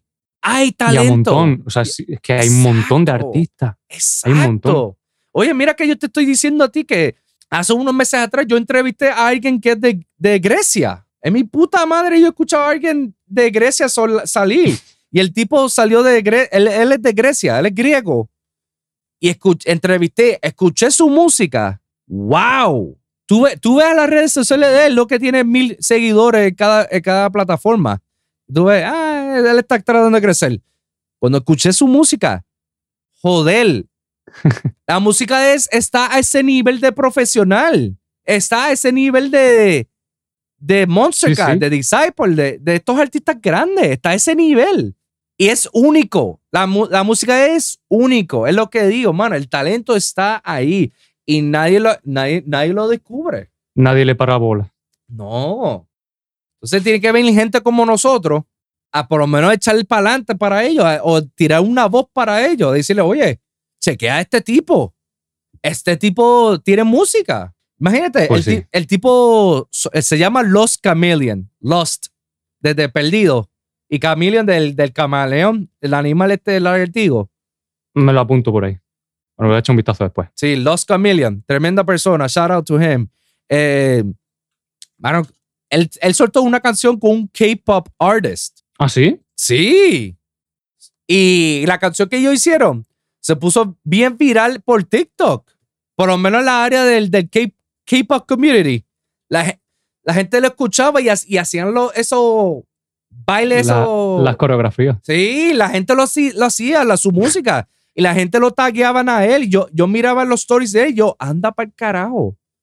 Este tipo tiene su música. Todo el mundo lo está poniendo. Todo el mundo. A ese nivel. Y la gente todavía no ha descubierto a él finalmente quién es él. Es la locura esa que no entiendo, mano. El talento está ahí y nadie lo quiere ponerlo ahí. Nadie lo quiere ponerlo. Y es lo triste. No arriesgan a poner imágenes nuevas. Exacto. Porque quieren lo que ya está bien asentado. Exacto. Y ahí se pierde un montón de artistas. Ese es el problema que estamos pasando nosotros ahora mismo en esta época, mano. Porque no se supone que sea así. Se supone que el talento sea mayor de lo que sea. Si la música es buena, es buena. Vamos a ponerlo. Vamos a tirarlo. O que por lo menos sea proporcional una cosa con la otra. Exacto. Porque también pues se entiende que quieran tener público. Pero que es triste, es un poco triste también. Sí. Pero por eso es que yo estoy tratando de cambiar la narrativa de esto. Y yo estoy tratando de crecer con mi programa para que la gente escuche esta gente como tú, como otros, el talento que hay. La gente que por lo menos te da un vistazo y te mira, diablo, este tipo me encanta su música, voy a seguirlo. Yo estoy tratando de cambiarle eso para que la gente, yo sea tratando de ser la voz de los chiquitos, lo más posible, para que la gente lo escuche. Por mí no es, por mí a mí me vale 3 carajos, pero yo lo hago tú por encima está ayudando. ¿Qué hay más bonito que eso? Exacto. Y a mí me encanta ayudar. Si tengo la habilidad de ayudar a alguien, mano, yo hago lo posible para ayudarlo. Yo trato de hacer todo lo posible para ayudar a alguien. Si tengo la habilidad de hacerlo. Eso te engrandece. Y son bien pocos que lo hacen. Bien pocos. Y a mí me da mucho orgullo y alegría y pasión hacer esto. Porque, no sé, en verdad es algo que es inexplicable sobre mí. Porque tú puedes preguntarle eso a mi novia o a mi futura esposa. ¿No? Bueno, ¿cuál es la palabra engage en español? Que siempre se me olvida. Es fiancé. Cuando tú estás comprometido con alguien. Que es tu prometida, ¿no? Tu prometida, exacto. Mi prometida. Algo que mi prometida, que mis padres, mi hermano y todas mis familiares amigables te pueden decir algo sobre mí, es que yo soy una persona que trato de ayudar a alguien de toda vida. Trato de ayudar a la gente y hago lo posible. Yo no estoy esperando algo de vuelta, no. De manera desinteresada. Exacto. Yo lo que quiero es, no, gracias por la ayuda, mano. Gracias a ti pude llegar a eso. Perfecto. Hice algo para echar para adelante con tu carrera, con tu vida, mano. Vamos a echar para adelante. Eso se supone. Eres una persona humilde y con ambición de querer hacer algo y aportar algo. Eso está fenomenal. Gracias. De hecho, yo cuando me contactaste, yo no me estaba creyendo que me estuviera contactando alguien para entrevistarme en un podcast de música electrónica. Yo estaba como, esto no puede ser. Esto debe ser un bot de esto que me está haciendo aquí spam y después me va a salir por el módico precio de no sé qué, no sé en cuánto. Y no fue así. Y yo, ¿esto cómo es posible? Pero si soy y me siguen Por suerte me sigue mi madre en Instagram. No, yo lo vuelvo y te digo, mano, yo busco a cualquier persona que tenga talento, mano, y lo pongo en el podcast, mano. Dale la voz, mano. Mira, si te fijas un vistazo a los episodios anteriores de los meses pasados, todos los artistas que he entrevistado son todos locales de aquí de Florida. Todos son locales. Y son gente que no tienen casi nada de seguidores. Yo de todas maneras yo los pongo a ellos en mi plataforma. ¿Por qué no? Si tienen el talento y si es algo que de verdad les gusta y son apasionados de eso, claro, vamos a darle una voz. ¿Por qué no? Para adelante. Para adelante, mano. Y yo estoy tratando de crear esa narrativa, mano. Que mira, la gente aquí está bienvenido. Vamos a tener una conversación. Y no solamente eso. Es que también estoy tratando de que los seguidores míos vean las experiencias que uno está pasando para tratar de lograr lo que uno quiere llegar. Que escuchen la experiencia mía, las experiencias tuyas, las experiencias de otros artistas que se han sentado al frente mío. Porque cada uno es diferente. Cada uno está tratando de llegar a una meta. Pero yo necesito que mis seguidores piensen, porque la gente piensa que cuando uno está haciendo esto de EDM, que cuando uno está tocando en los festivales y haciendo música, esta gente está haciendo dinero, esta gente está llegando, esto y lo otro. Mira, tú nada más sabes. Ves la fachada, ves el escaparate. Exacto. Tú no estás viendo la persona que está detrás de eso. Y eso es lo que estoy tratando de explicarle a la gente. Como que, mira, y especialmente a la gente que están tratando de que están inspirados para ser artistas en el futuro. Esto es un recordatorio. Como que, oye, ¿tú quieres hacer esto? Pues mira, escúchate la experiencia de esta persona. Esto es lo que él tuvo que hacer para lograr su meta. ¿Usted está dispuesto para llegar a eso? Hacer eso, todo lo posible. Mírate todos los errores que se han cometido. Aprenda de estos errores para que tú no los cometas. Porque claro, a mí nadie me ha dicho a mí que los errores que yo he cometido, nadie me ha dicho a mí que yo no tenía que cometer estos errores. ¿Cómo carajo yo voy a saber si nadie me ha dicho a mí? Claro, nadie te aconsejó. Nadie me aconsejó.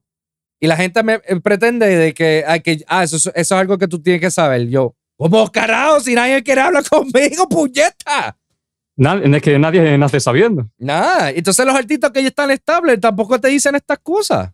Entonces, ¿cómo tú aprendes?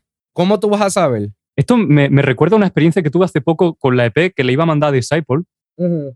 Y yo estaba buscando el correo de contacto de Disciple, pero no lo encontraba. Entonces decidí contactar con algún artista que haya estado en Disciple y pillé a Skybrick. A Skybrick. Y le pregunté, oye, tú que has lanzado música con Disciple, ¿me podrías pasar algún contacto o algo? Y lo primero que me dijo, me pasó el correo y luego me dijo que también podía hablar con Visual por Twitter. Y después de eso añadió, normalmente no podría decir este tipo de información, pero me has pillado buen día. ¿Pero por qué no podrías decirlo? ¿Esto por qué no se puede decir? La información que te dijo, lo que te digo, mano. Si no hablas con la persona, jamás y nunca te vas a enterar.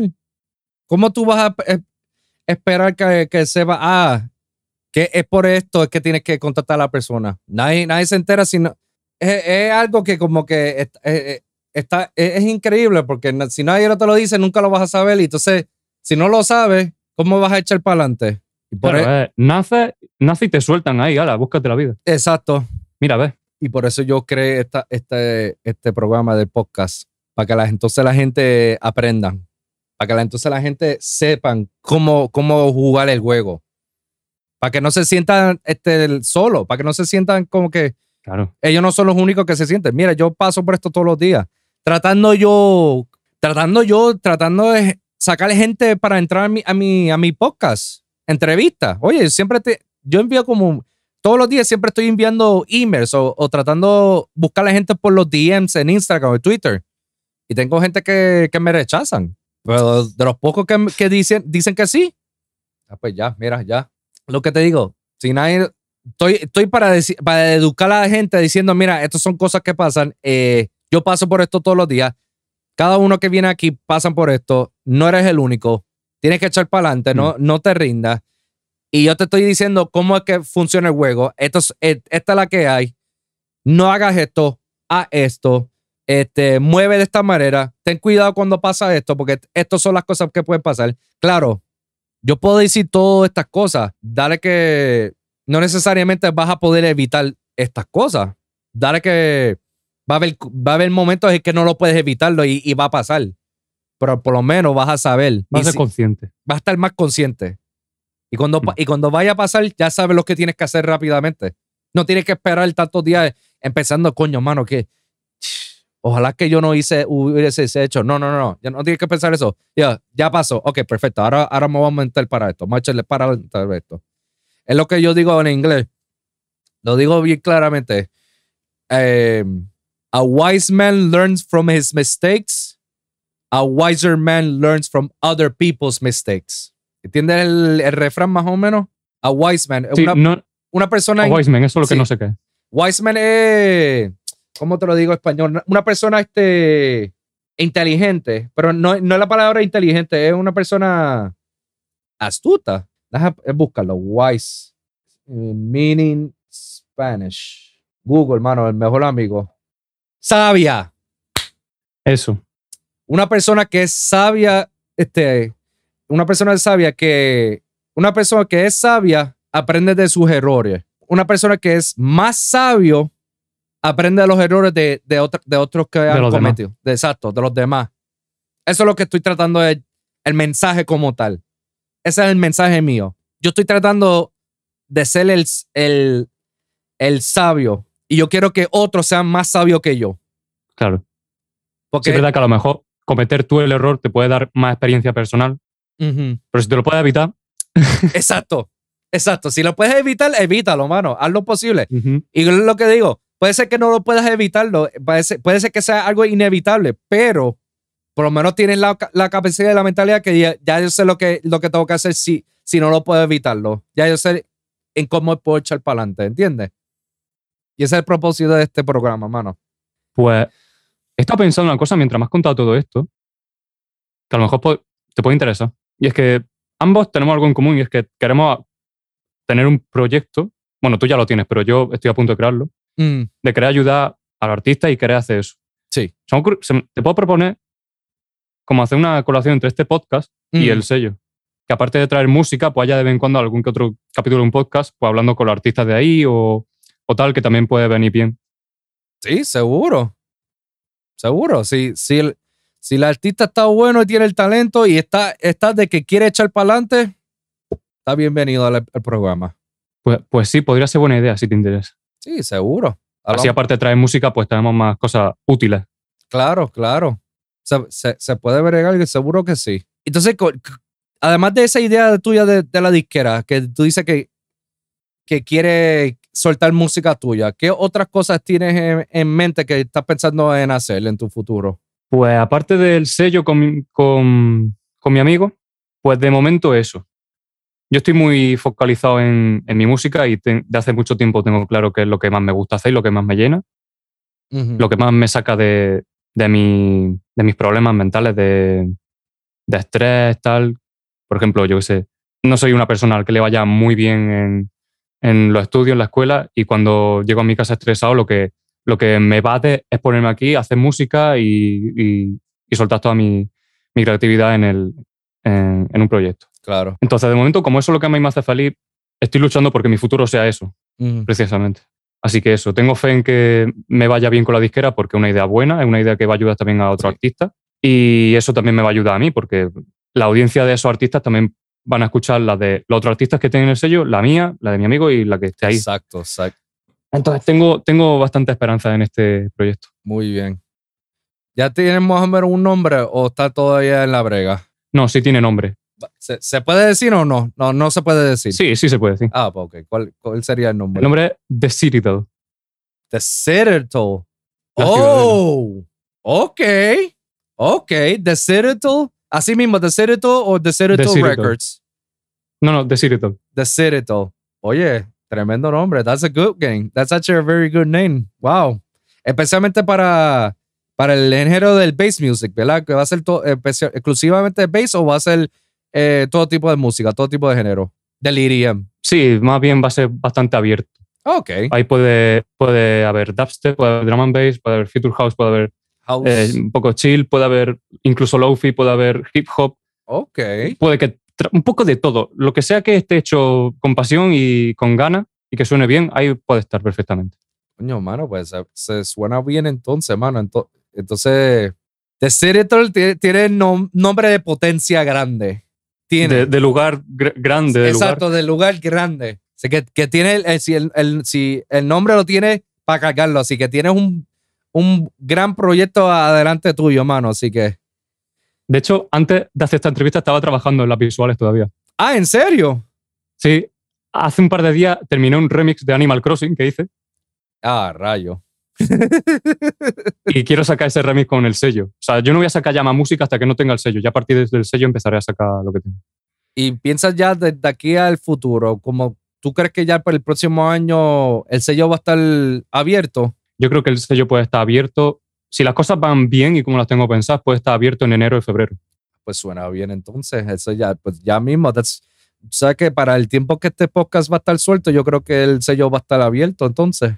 Pues sí, lo único que nos hace falta para terminar de abrirlo y empezar con ello es dinero para pagar el plan de DistroKid, para poder usar el plan de label y así distribuir a los artistas. Y no hace falta encontrar artistas para rellenar los huecos. Claro. Ahora, hay muchos artistas ahí en España que son de ese género de EDM. Porque una cosa que estuve hablando con las otras personas que yo estuve hablando, con Dr. Ushu y con Los Chameleon, es que al respecto de ellos en su área, el género del bass no es muy bueno. Y son como que las únicas personas que hay en esa área. ¿Es así también en España o es diferente? Sí, básicamente así es lo mismo. Aquí, ¿qué es lo que más se escucha?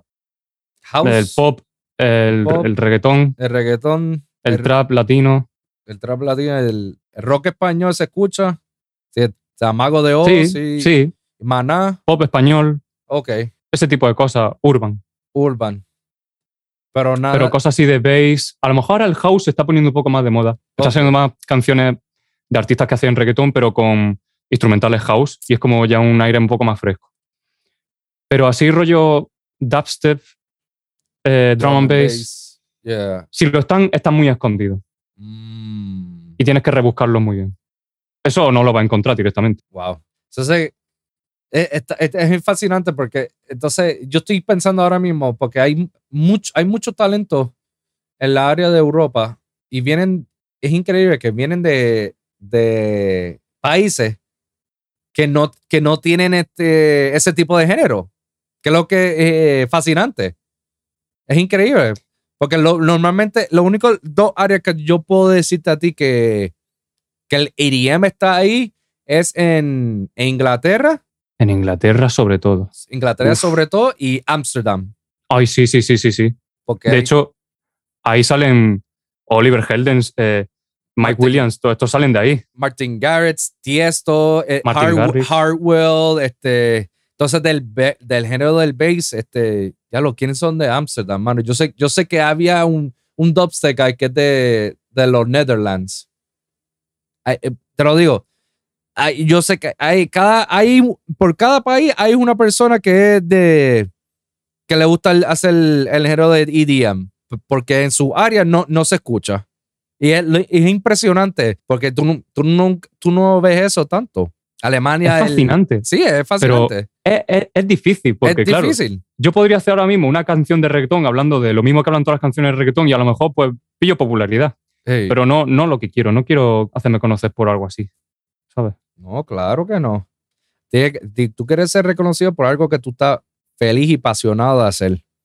No algo porque... Yo tengo un amigo muy talentoso que hace música, que se llama Christian, que me ayudó a hacer las lyrics de una canción que saqué el año pasado. Y él, créeme que tiene talento de sobra para hacer lo que le salga de los cojones. Wow. Pero claro, estamos pues, en un lugar donde lo que manda es lo que manda, que es pues, eso, el reggaetón, el trap, ese tipo de cosas. Y yo le digo, Christian, ¿por qué no haces música y la sacas, haces lo que te gusta porque se te da bien y sabes hacerlo bien? Y él me dijo que él quería, pero primero que iba a empezar a hacer cosas más comerciales, o sea, hacer reggaetón, trap, ese tipo de cosas, para darse el primero a conocer. Y ahí me quedé pensando yo, bueno, vale, sí, puede funcionar la estrategia, pero ¿realmente eso te está llenando? Eso te llena. Mm.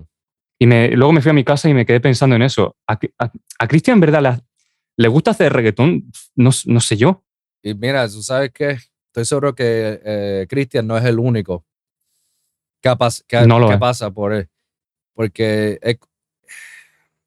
yo conozco unos cuantos más productores, amigos míos, que tienen que hacer cosas que a ellos no les gustan para entonces luego hacer lo que ellos quieren hacer.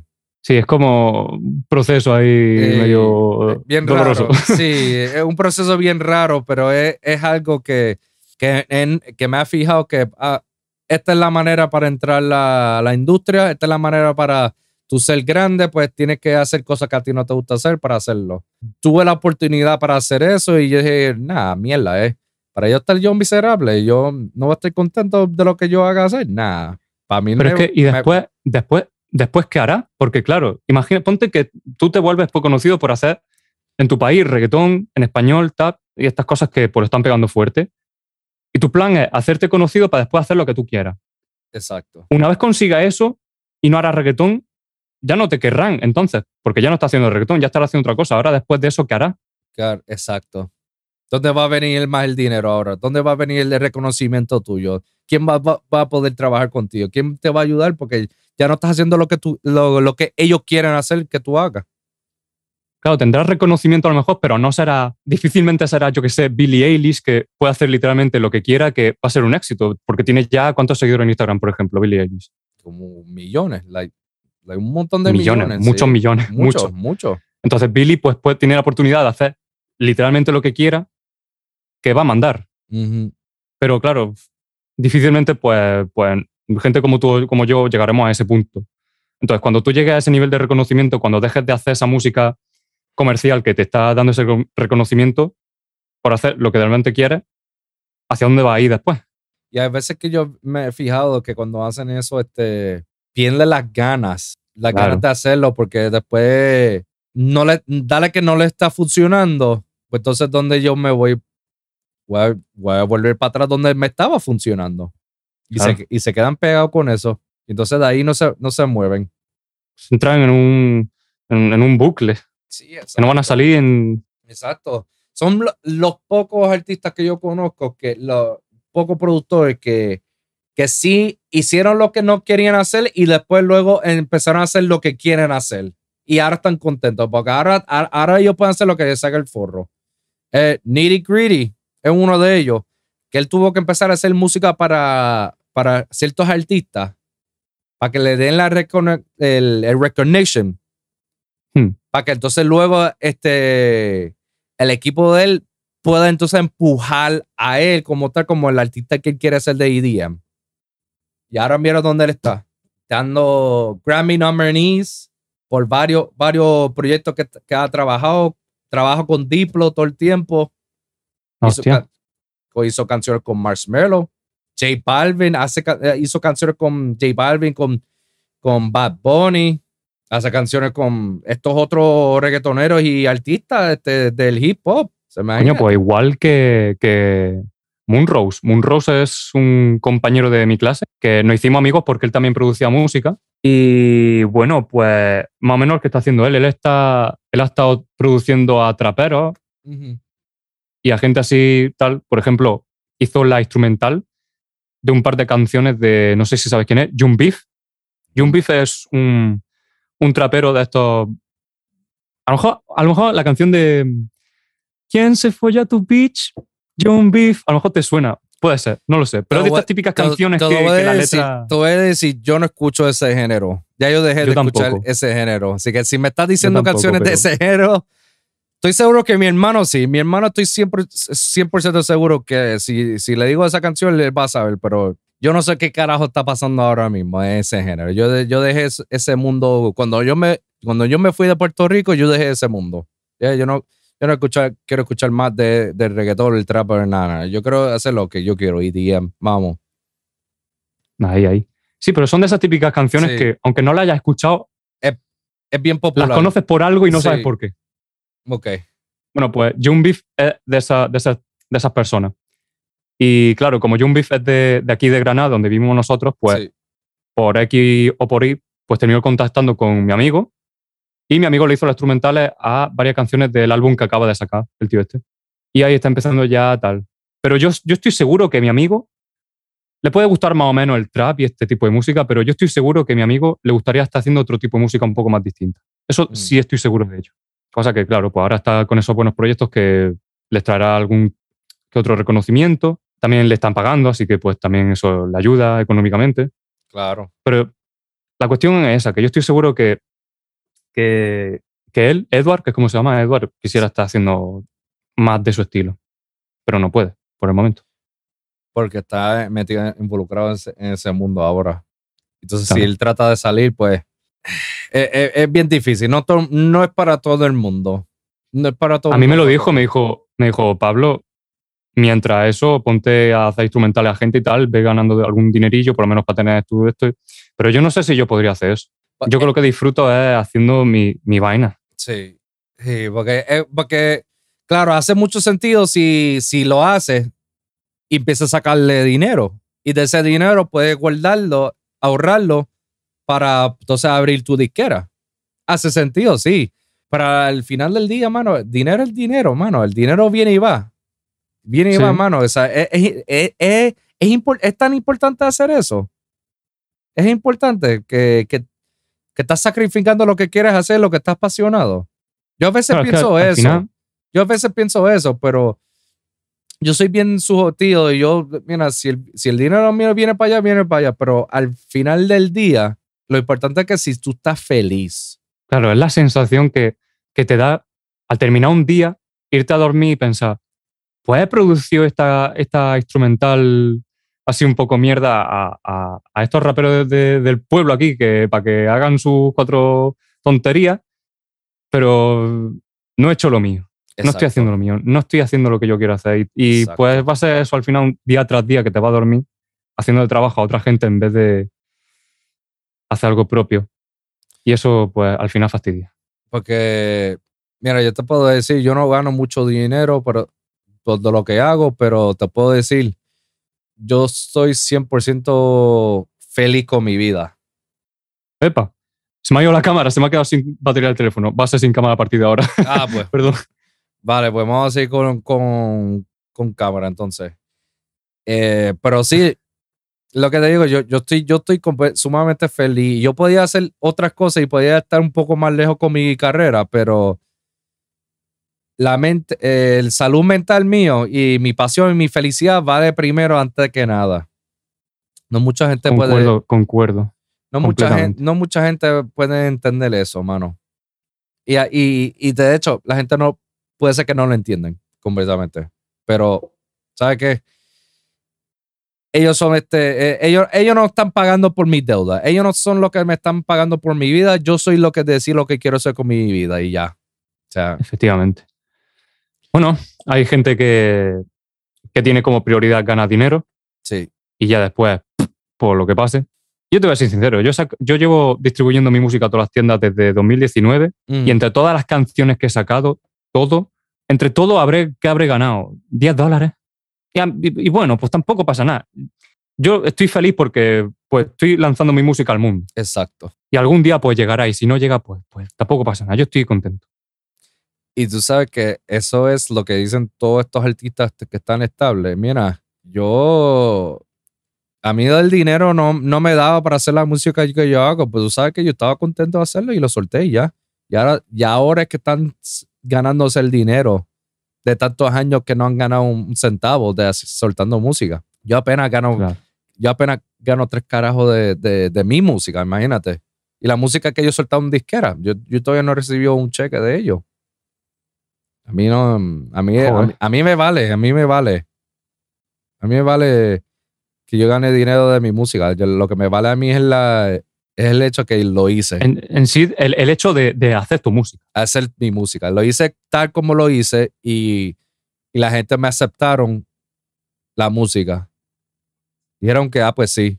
Yo, pues, eso es lo que necesito, la recognition de que this is how my music is. Take it or leave it. That's it. And they take it. Perfect. Sí, Si me voy a hacer conocido y famoso que sea porque he hecho lo que me ha dado la gana y se acabó. Exacto. Exacto, mano. Vamos a... Ya estamos ya casi por terminar la entrevista. Te voy a hacer unas cuantas preguntas y entonces ahí lo dejamos ahí, ¿vale? De acuerdo. Ok. Una de las preguntas que te quiero hacer, que son bien importantes, es el hecho del writer's block. You know what writer's block is, right? Sí, el bloqueo creativo. Sí. Creativo. ¿A ti te ha dado eso? ¿O tú crees en eso? ¿O tú no crees en eso? Y entonces tú buscas una manera. ¿Tú piensas que es una excusa? ¿Cuáles son tus pensamientos sobre eso? What are your thoughts? Yo sí creo que existe. O sea, hay días que simplemente las ideas no te fluyen bien. Y cuando eso pasa, simplemente tienes que tomarte un respiro. Porque, por ejemplo, yo veo mucha gente que se intenta sobreesforzar la máquina. Claro. Y quedarse enfrente del programa de producción o si eres dibujante enfrente del folio, intenta forzarse a dibujar algo. No, o sea, si ves que eso te pasa, no te fluye, que me pasa muchas veces y le pasa a todo el mundo, le puede pasar, es normal. Yo, por lo menos, lo que hago yo es o escucho música a otras personas que me gustan. Por ejemplo, últimamente me estoy enganchando muchísimo a la música de Ep89. Ep89. Se me olvidó. Ep89 es de los Netherlands, si no estoy mal. Pues era ese el que estabas pensando antes. Sí, ese, sí. Yo sabía que había alguien de esa área. Estoy escuchando mucho Ep89 con sus canciones Payback, Stop Pretending. Stop Pretending, me gusta mucho el concepto de esa canción. No sé si tú te has enterado de la historia que hay detrás de esa canción. No, fíjate, es que Ep89, para mí Ep89, yo escucho cualquier canción de Ep89 y yo pienso que está cabrón. El tipo le mete. Vale. Stop Pretending es una canción que hizo porque en febrero de este mismo año, me parece, o cosa así, Kashmir anunció por Twitter su nuevo álbum, pero como que se estaba tirando muchas flores. Está como, esto va a ser el mejor álbum que hayáis escuchado en vuestra vida, esto va a ser lo más ambicioso que hayáis, no sé qué, y estaba como vanagloriándose un montón. Ok. Entonces, lo que hizo Ep89 fue, en forma de burla, copiar y pegar literalmente el mismo mensaje que puso Kashmir en su Twitter y poner en plan, voy a lanzar la mejor canción del mundo que hayáis escuchado en vuestra vida para ser la mejor del mundo. Y la canción es como, Stop Pretending, deja de pretender que eres aquí lo mejor del mundo. Ay, ahora lo estoy pensando, sí, que yo me recuerdo que le hizo tanto promoción en eso de como que, hey, wow. Y me hace mucha gracia esa canción. Bien buena la canción. Bueno, ahora me estuve mirando para estar correcto. Ep89 es de Bélgica, imagínate. De Bélgica. De Bélgica. Yo sabía que él estaba en esos países de allá del norte. Yo sabía que era por allá arriba, pero pues no lo sabía. Yo pensé que era de América, ¿eh? Fíjate, yo pensaba que él era de Inglaterra. Coño. Imagínate, ambos estamos mal. Bélgica. Sí, estamos más perdidos. Sí, aquí. no sé. Ven acá, entonces cuando tú estás creando tu música, tú sabes que tú estás creando tu sonido. El concepto de sound design, ¿tú piensas que es un lujo hacer eso para tu música o es algo necesario para hacer tu música? Es importante. Yo pienso que es importante porque al final también puede ser una forma que te añada personalidad a tu sonido. La forma en lo que tú haces. Pero para mí es más importante tener una idea original y fresca. Puede que a lo mejor no tenga el mejor mixing del mundo, o puede que a lo mejor tu sonido no sea ultra original y único, pero si tienes una idea muy fresca y la sabes llevar bien a cabo, igual puedes tener una canción muy buena y disfrutable de todas formas. No creo que sea necesario, estrictamente necesario, que te pegues horas y horas creando sonido en Serum, por ejemplo, o en Massive, o en Vital. Claro. A lo mejor con mezclar según qué sonido y haces como un layer en conjunto, puedes crear ya un propio sonido que suene bien, original y tampoco te has tenido que romper la cabeza innecesariamente, ¿sabes? O sea que si entiendes producción y de diseño de sonido, pues está muy bien, es conocimiento, coño, a mí también me gustaría. Pero no es, lo que quiero decir es que no es necesario para que la canción suene bien. No sé si me explico. Sí, ¿no? Cada uno que yo pregunto esta pregunta me da una respuesta diferente, que es lo que me fascina mucho. Porque yo pienso que es necesario, pero no debe ser el número uno, la prioridad número uno.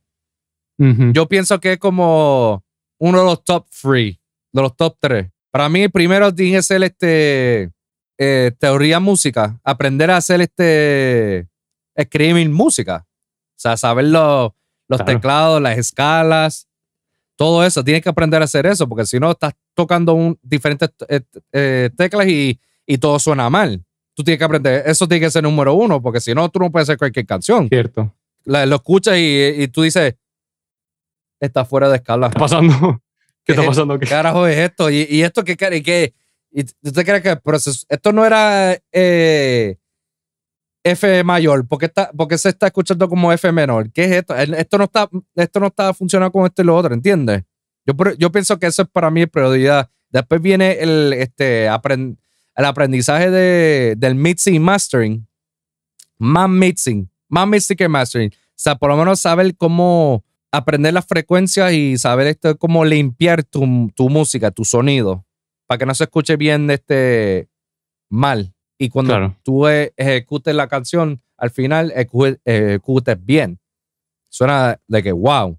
Entonces entonces viene lo demás. Entonces viene el sound design, el structure de la canción y todo lo demás. Porque ya después que tú tienes esas 3 importantes cosas, tú puedes escribir cualquier tipo de música sin tener la mayor preocupación. Eso es lo que yo pienso, porque obviamente cada uno tiene sus diferentes respuestas. Hay algunos que dicen que es un lujo, pero claro, yo le digo, bueno, puede ser un lujo para ti porque tú eres de house. No mucha gente de house necesita sound designing. Todo es loops y presets y copy-paste y eso. Pero para una persona de dubstep o future bass o drum and bass. No es un lujo, no es un lujo, pero quiero decir, pueden haber más caminos, ¿sabes? Sí. Como lo bueno de esto es que puede ser extremadamente creativo y puedes agarrar cualquier camino. Que cualquier camino, si lo sabes utilizar bien, puedes llegar a un buen puerto con la canción. De acuerdo. No sé, para mí lo más importante es que yo siempre que hago una canción y empiezo un proyecto, digo, vale, quiero hacer algo que fluya, que tenga pues su energía, que suene fresca y que tenga vibes. No sé si me explico. Claro. Por ejemplo, yo pienso que el remix que hice de Animal Crossing que te comenté antes tiene bastante de eso. A lo mejor el mixing no es lo más maravilloso y lo más profesional del mundo, pero las vibes están ahí, la energía también. Y si suena bien, suena bien. Pues sí. Si suena bien, mano, porque ese es otro concepto. Suena bien, muy bien, vamos a echar para adelante. Échale. What has been your greatest accomplishment? ¿Cuál fue qué fue lo más exitoso que tú has cumplido hasta ahora? Pues lo tengo bastante claro y fue sacar mi álbum debut en mayo de este año, Dreamcatcher. Wow. Fue un álbum que estoy trabajando 1 año y pico, donde hice house, hice drum and bass, hice dubstep, hice electropop también. Esa fue la canción que hice con Christian. Hice electro rap, que fue con otro artista de mi pueblo. Hice también interludios más chill. Hice un poco de todo. Quería traer variedad, que todo el mundo que entrara pudiese encontrar un montón de variedad. Que si no le gusta el dubstep y le gusta el drum and bass, pues bueno, pues tiene drum and bass. ¿Que te gusta el house? Pues tienes house. ¿Que te gusta el dubstep? Tienes dubstep.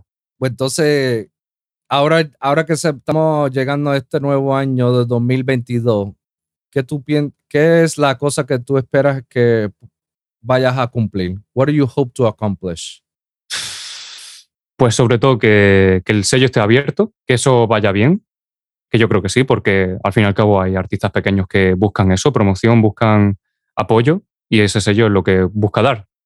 Así que yo creo que funcionar va a funcionar, ya sea a un ritmo despacio, a uno rápido, pero yo creo que lo hará. Y a lo mejor un objetivo más sería avanzar el segundo álbum que estoy haciendo, que este va a ser mucho más complicado de realizar porque va a ser todas las canciones con letra y todas cantadas por mí. Y todas las canciones van a seguir una historia lineal, van a contar una historia y también voy a tocar temas personales. Que me está ayudando a escribir la historia mi primo Romeo, que de aquí le mando un saludo si lo está escuchando esto, si lo va a escuchar. Y eso. Creo que esos dos objetivos son los que tengo más presente hoy en día, para el año que viene. Vamos a echar para adelante con eso. Pues te tiro con esta última pregunta y nos vamos. Dale que estás caminando en las calles y viene unos extraterrestres. Te vienen donde ti y te dicen, oye, necesitamos tu ayuda. Tú eres la única persona que nos puede ayudar. Necesitamos que te montes en nuestra nave espacial y nos ayuda. No sabemos cuánto tiempo va a estar de lejos, pero antes que te vayas, coge este papel y escribe tres ay, carajo, se me va la palabra. De momento está siendo surrealista esta última pregunta, ¿eh? Sí, me está gustando. Aquí está el papel y escribe tres consejos que le vas a dar a alguien. ¿Cuáles son esos tres tipos de consejos que le vas a dar? Vale. El primero es que si estás empezando, recién empezando, no te preocupes si tus canciones de momento suenan a completa mierda, porque es normal que cuando estás empezando pues te falte esa experiencia. Pero lo importante es que no lo des. Si de verdad estás disfrutando haciendo esa canción, aunque no suene bien, te aseguro que vas a seguir haciendo canción aunque eso pienses, y sin darte cuenta va a llegar a un punto en el que va a mejorar, va a notar el cambio y la gente te va a empezar a escuchar, poco a poco. No va a ser un proceso rápido. Okay. Y necesitas paciencia. Y ambición. Esos definitivamente son uno de los claves. Patience and motivation. Be ambitious about that stuff. Yeah. Y sobre todo sentir pasión por hacer música. Yo, por ejemplo, cuando empecé, recuerdo que aunque sonaba mal, yo me lo creía. Yo me creía, estoy haciendo aquí una canción que pues suena mal, pero no se ha escuchado esto antes porque es una canción nueva. Y a lo mejor duraba, ¿qué? 1 minuto 25 y era ahí 4 cosas puestas, ¿sabes? Sí. Pero bueno, yo estaba contento con mi mierda. Y eso es lo importante, que uno esté contento y esté apasionado de algo, mano. Y que si está apasionado de algo, mano, que eche para adelante con eso, que siga con eso, mano. No lo rindan. Y hay que tener paciencia porque eventualmente toma tiempo. Toma tiempo para llegar a lograr uno. Hay trabajo. Esto es un proceso. Esto es un maratón. Esto no puede correr rápido. Pues, Pablo, vamos a dejarlo aquí, mano. Muchísimas gracias por venir en el programa. Gracias a ti por invitarme. No, seguro. Ha sido un programa bien interesante. Antes que nos vayamos, plug yourself out, put all your social medias where the people can find you and follow you, and tell them what they can expect from you. Una cosa, esto que lo acabo de pensar porque no lo he pensado durante toda la entrevista, pero luego va a tener que subtitular todo.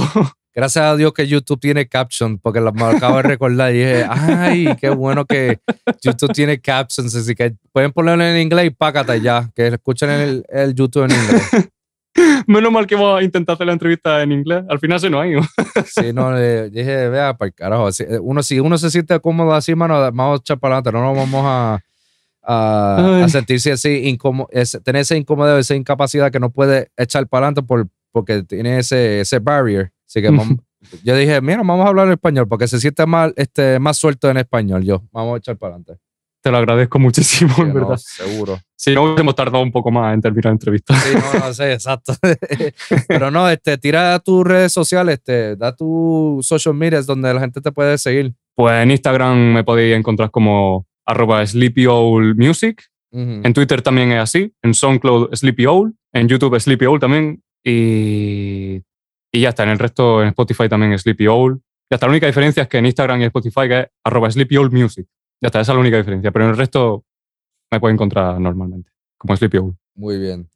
Pues entonces, Sleepy Owl, thank you very much for this very special Spanish version of the interview. People in the YouTube, they can follow our conversation through the captions. That's why YouTube have that in the system. So, Sleepy Owl, thank you very much for this amazing conversation you and me we had.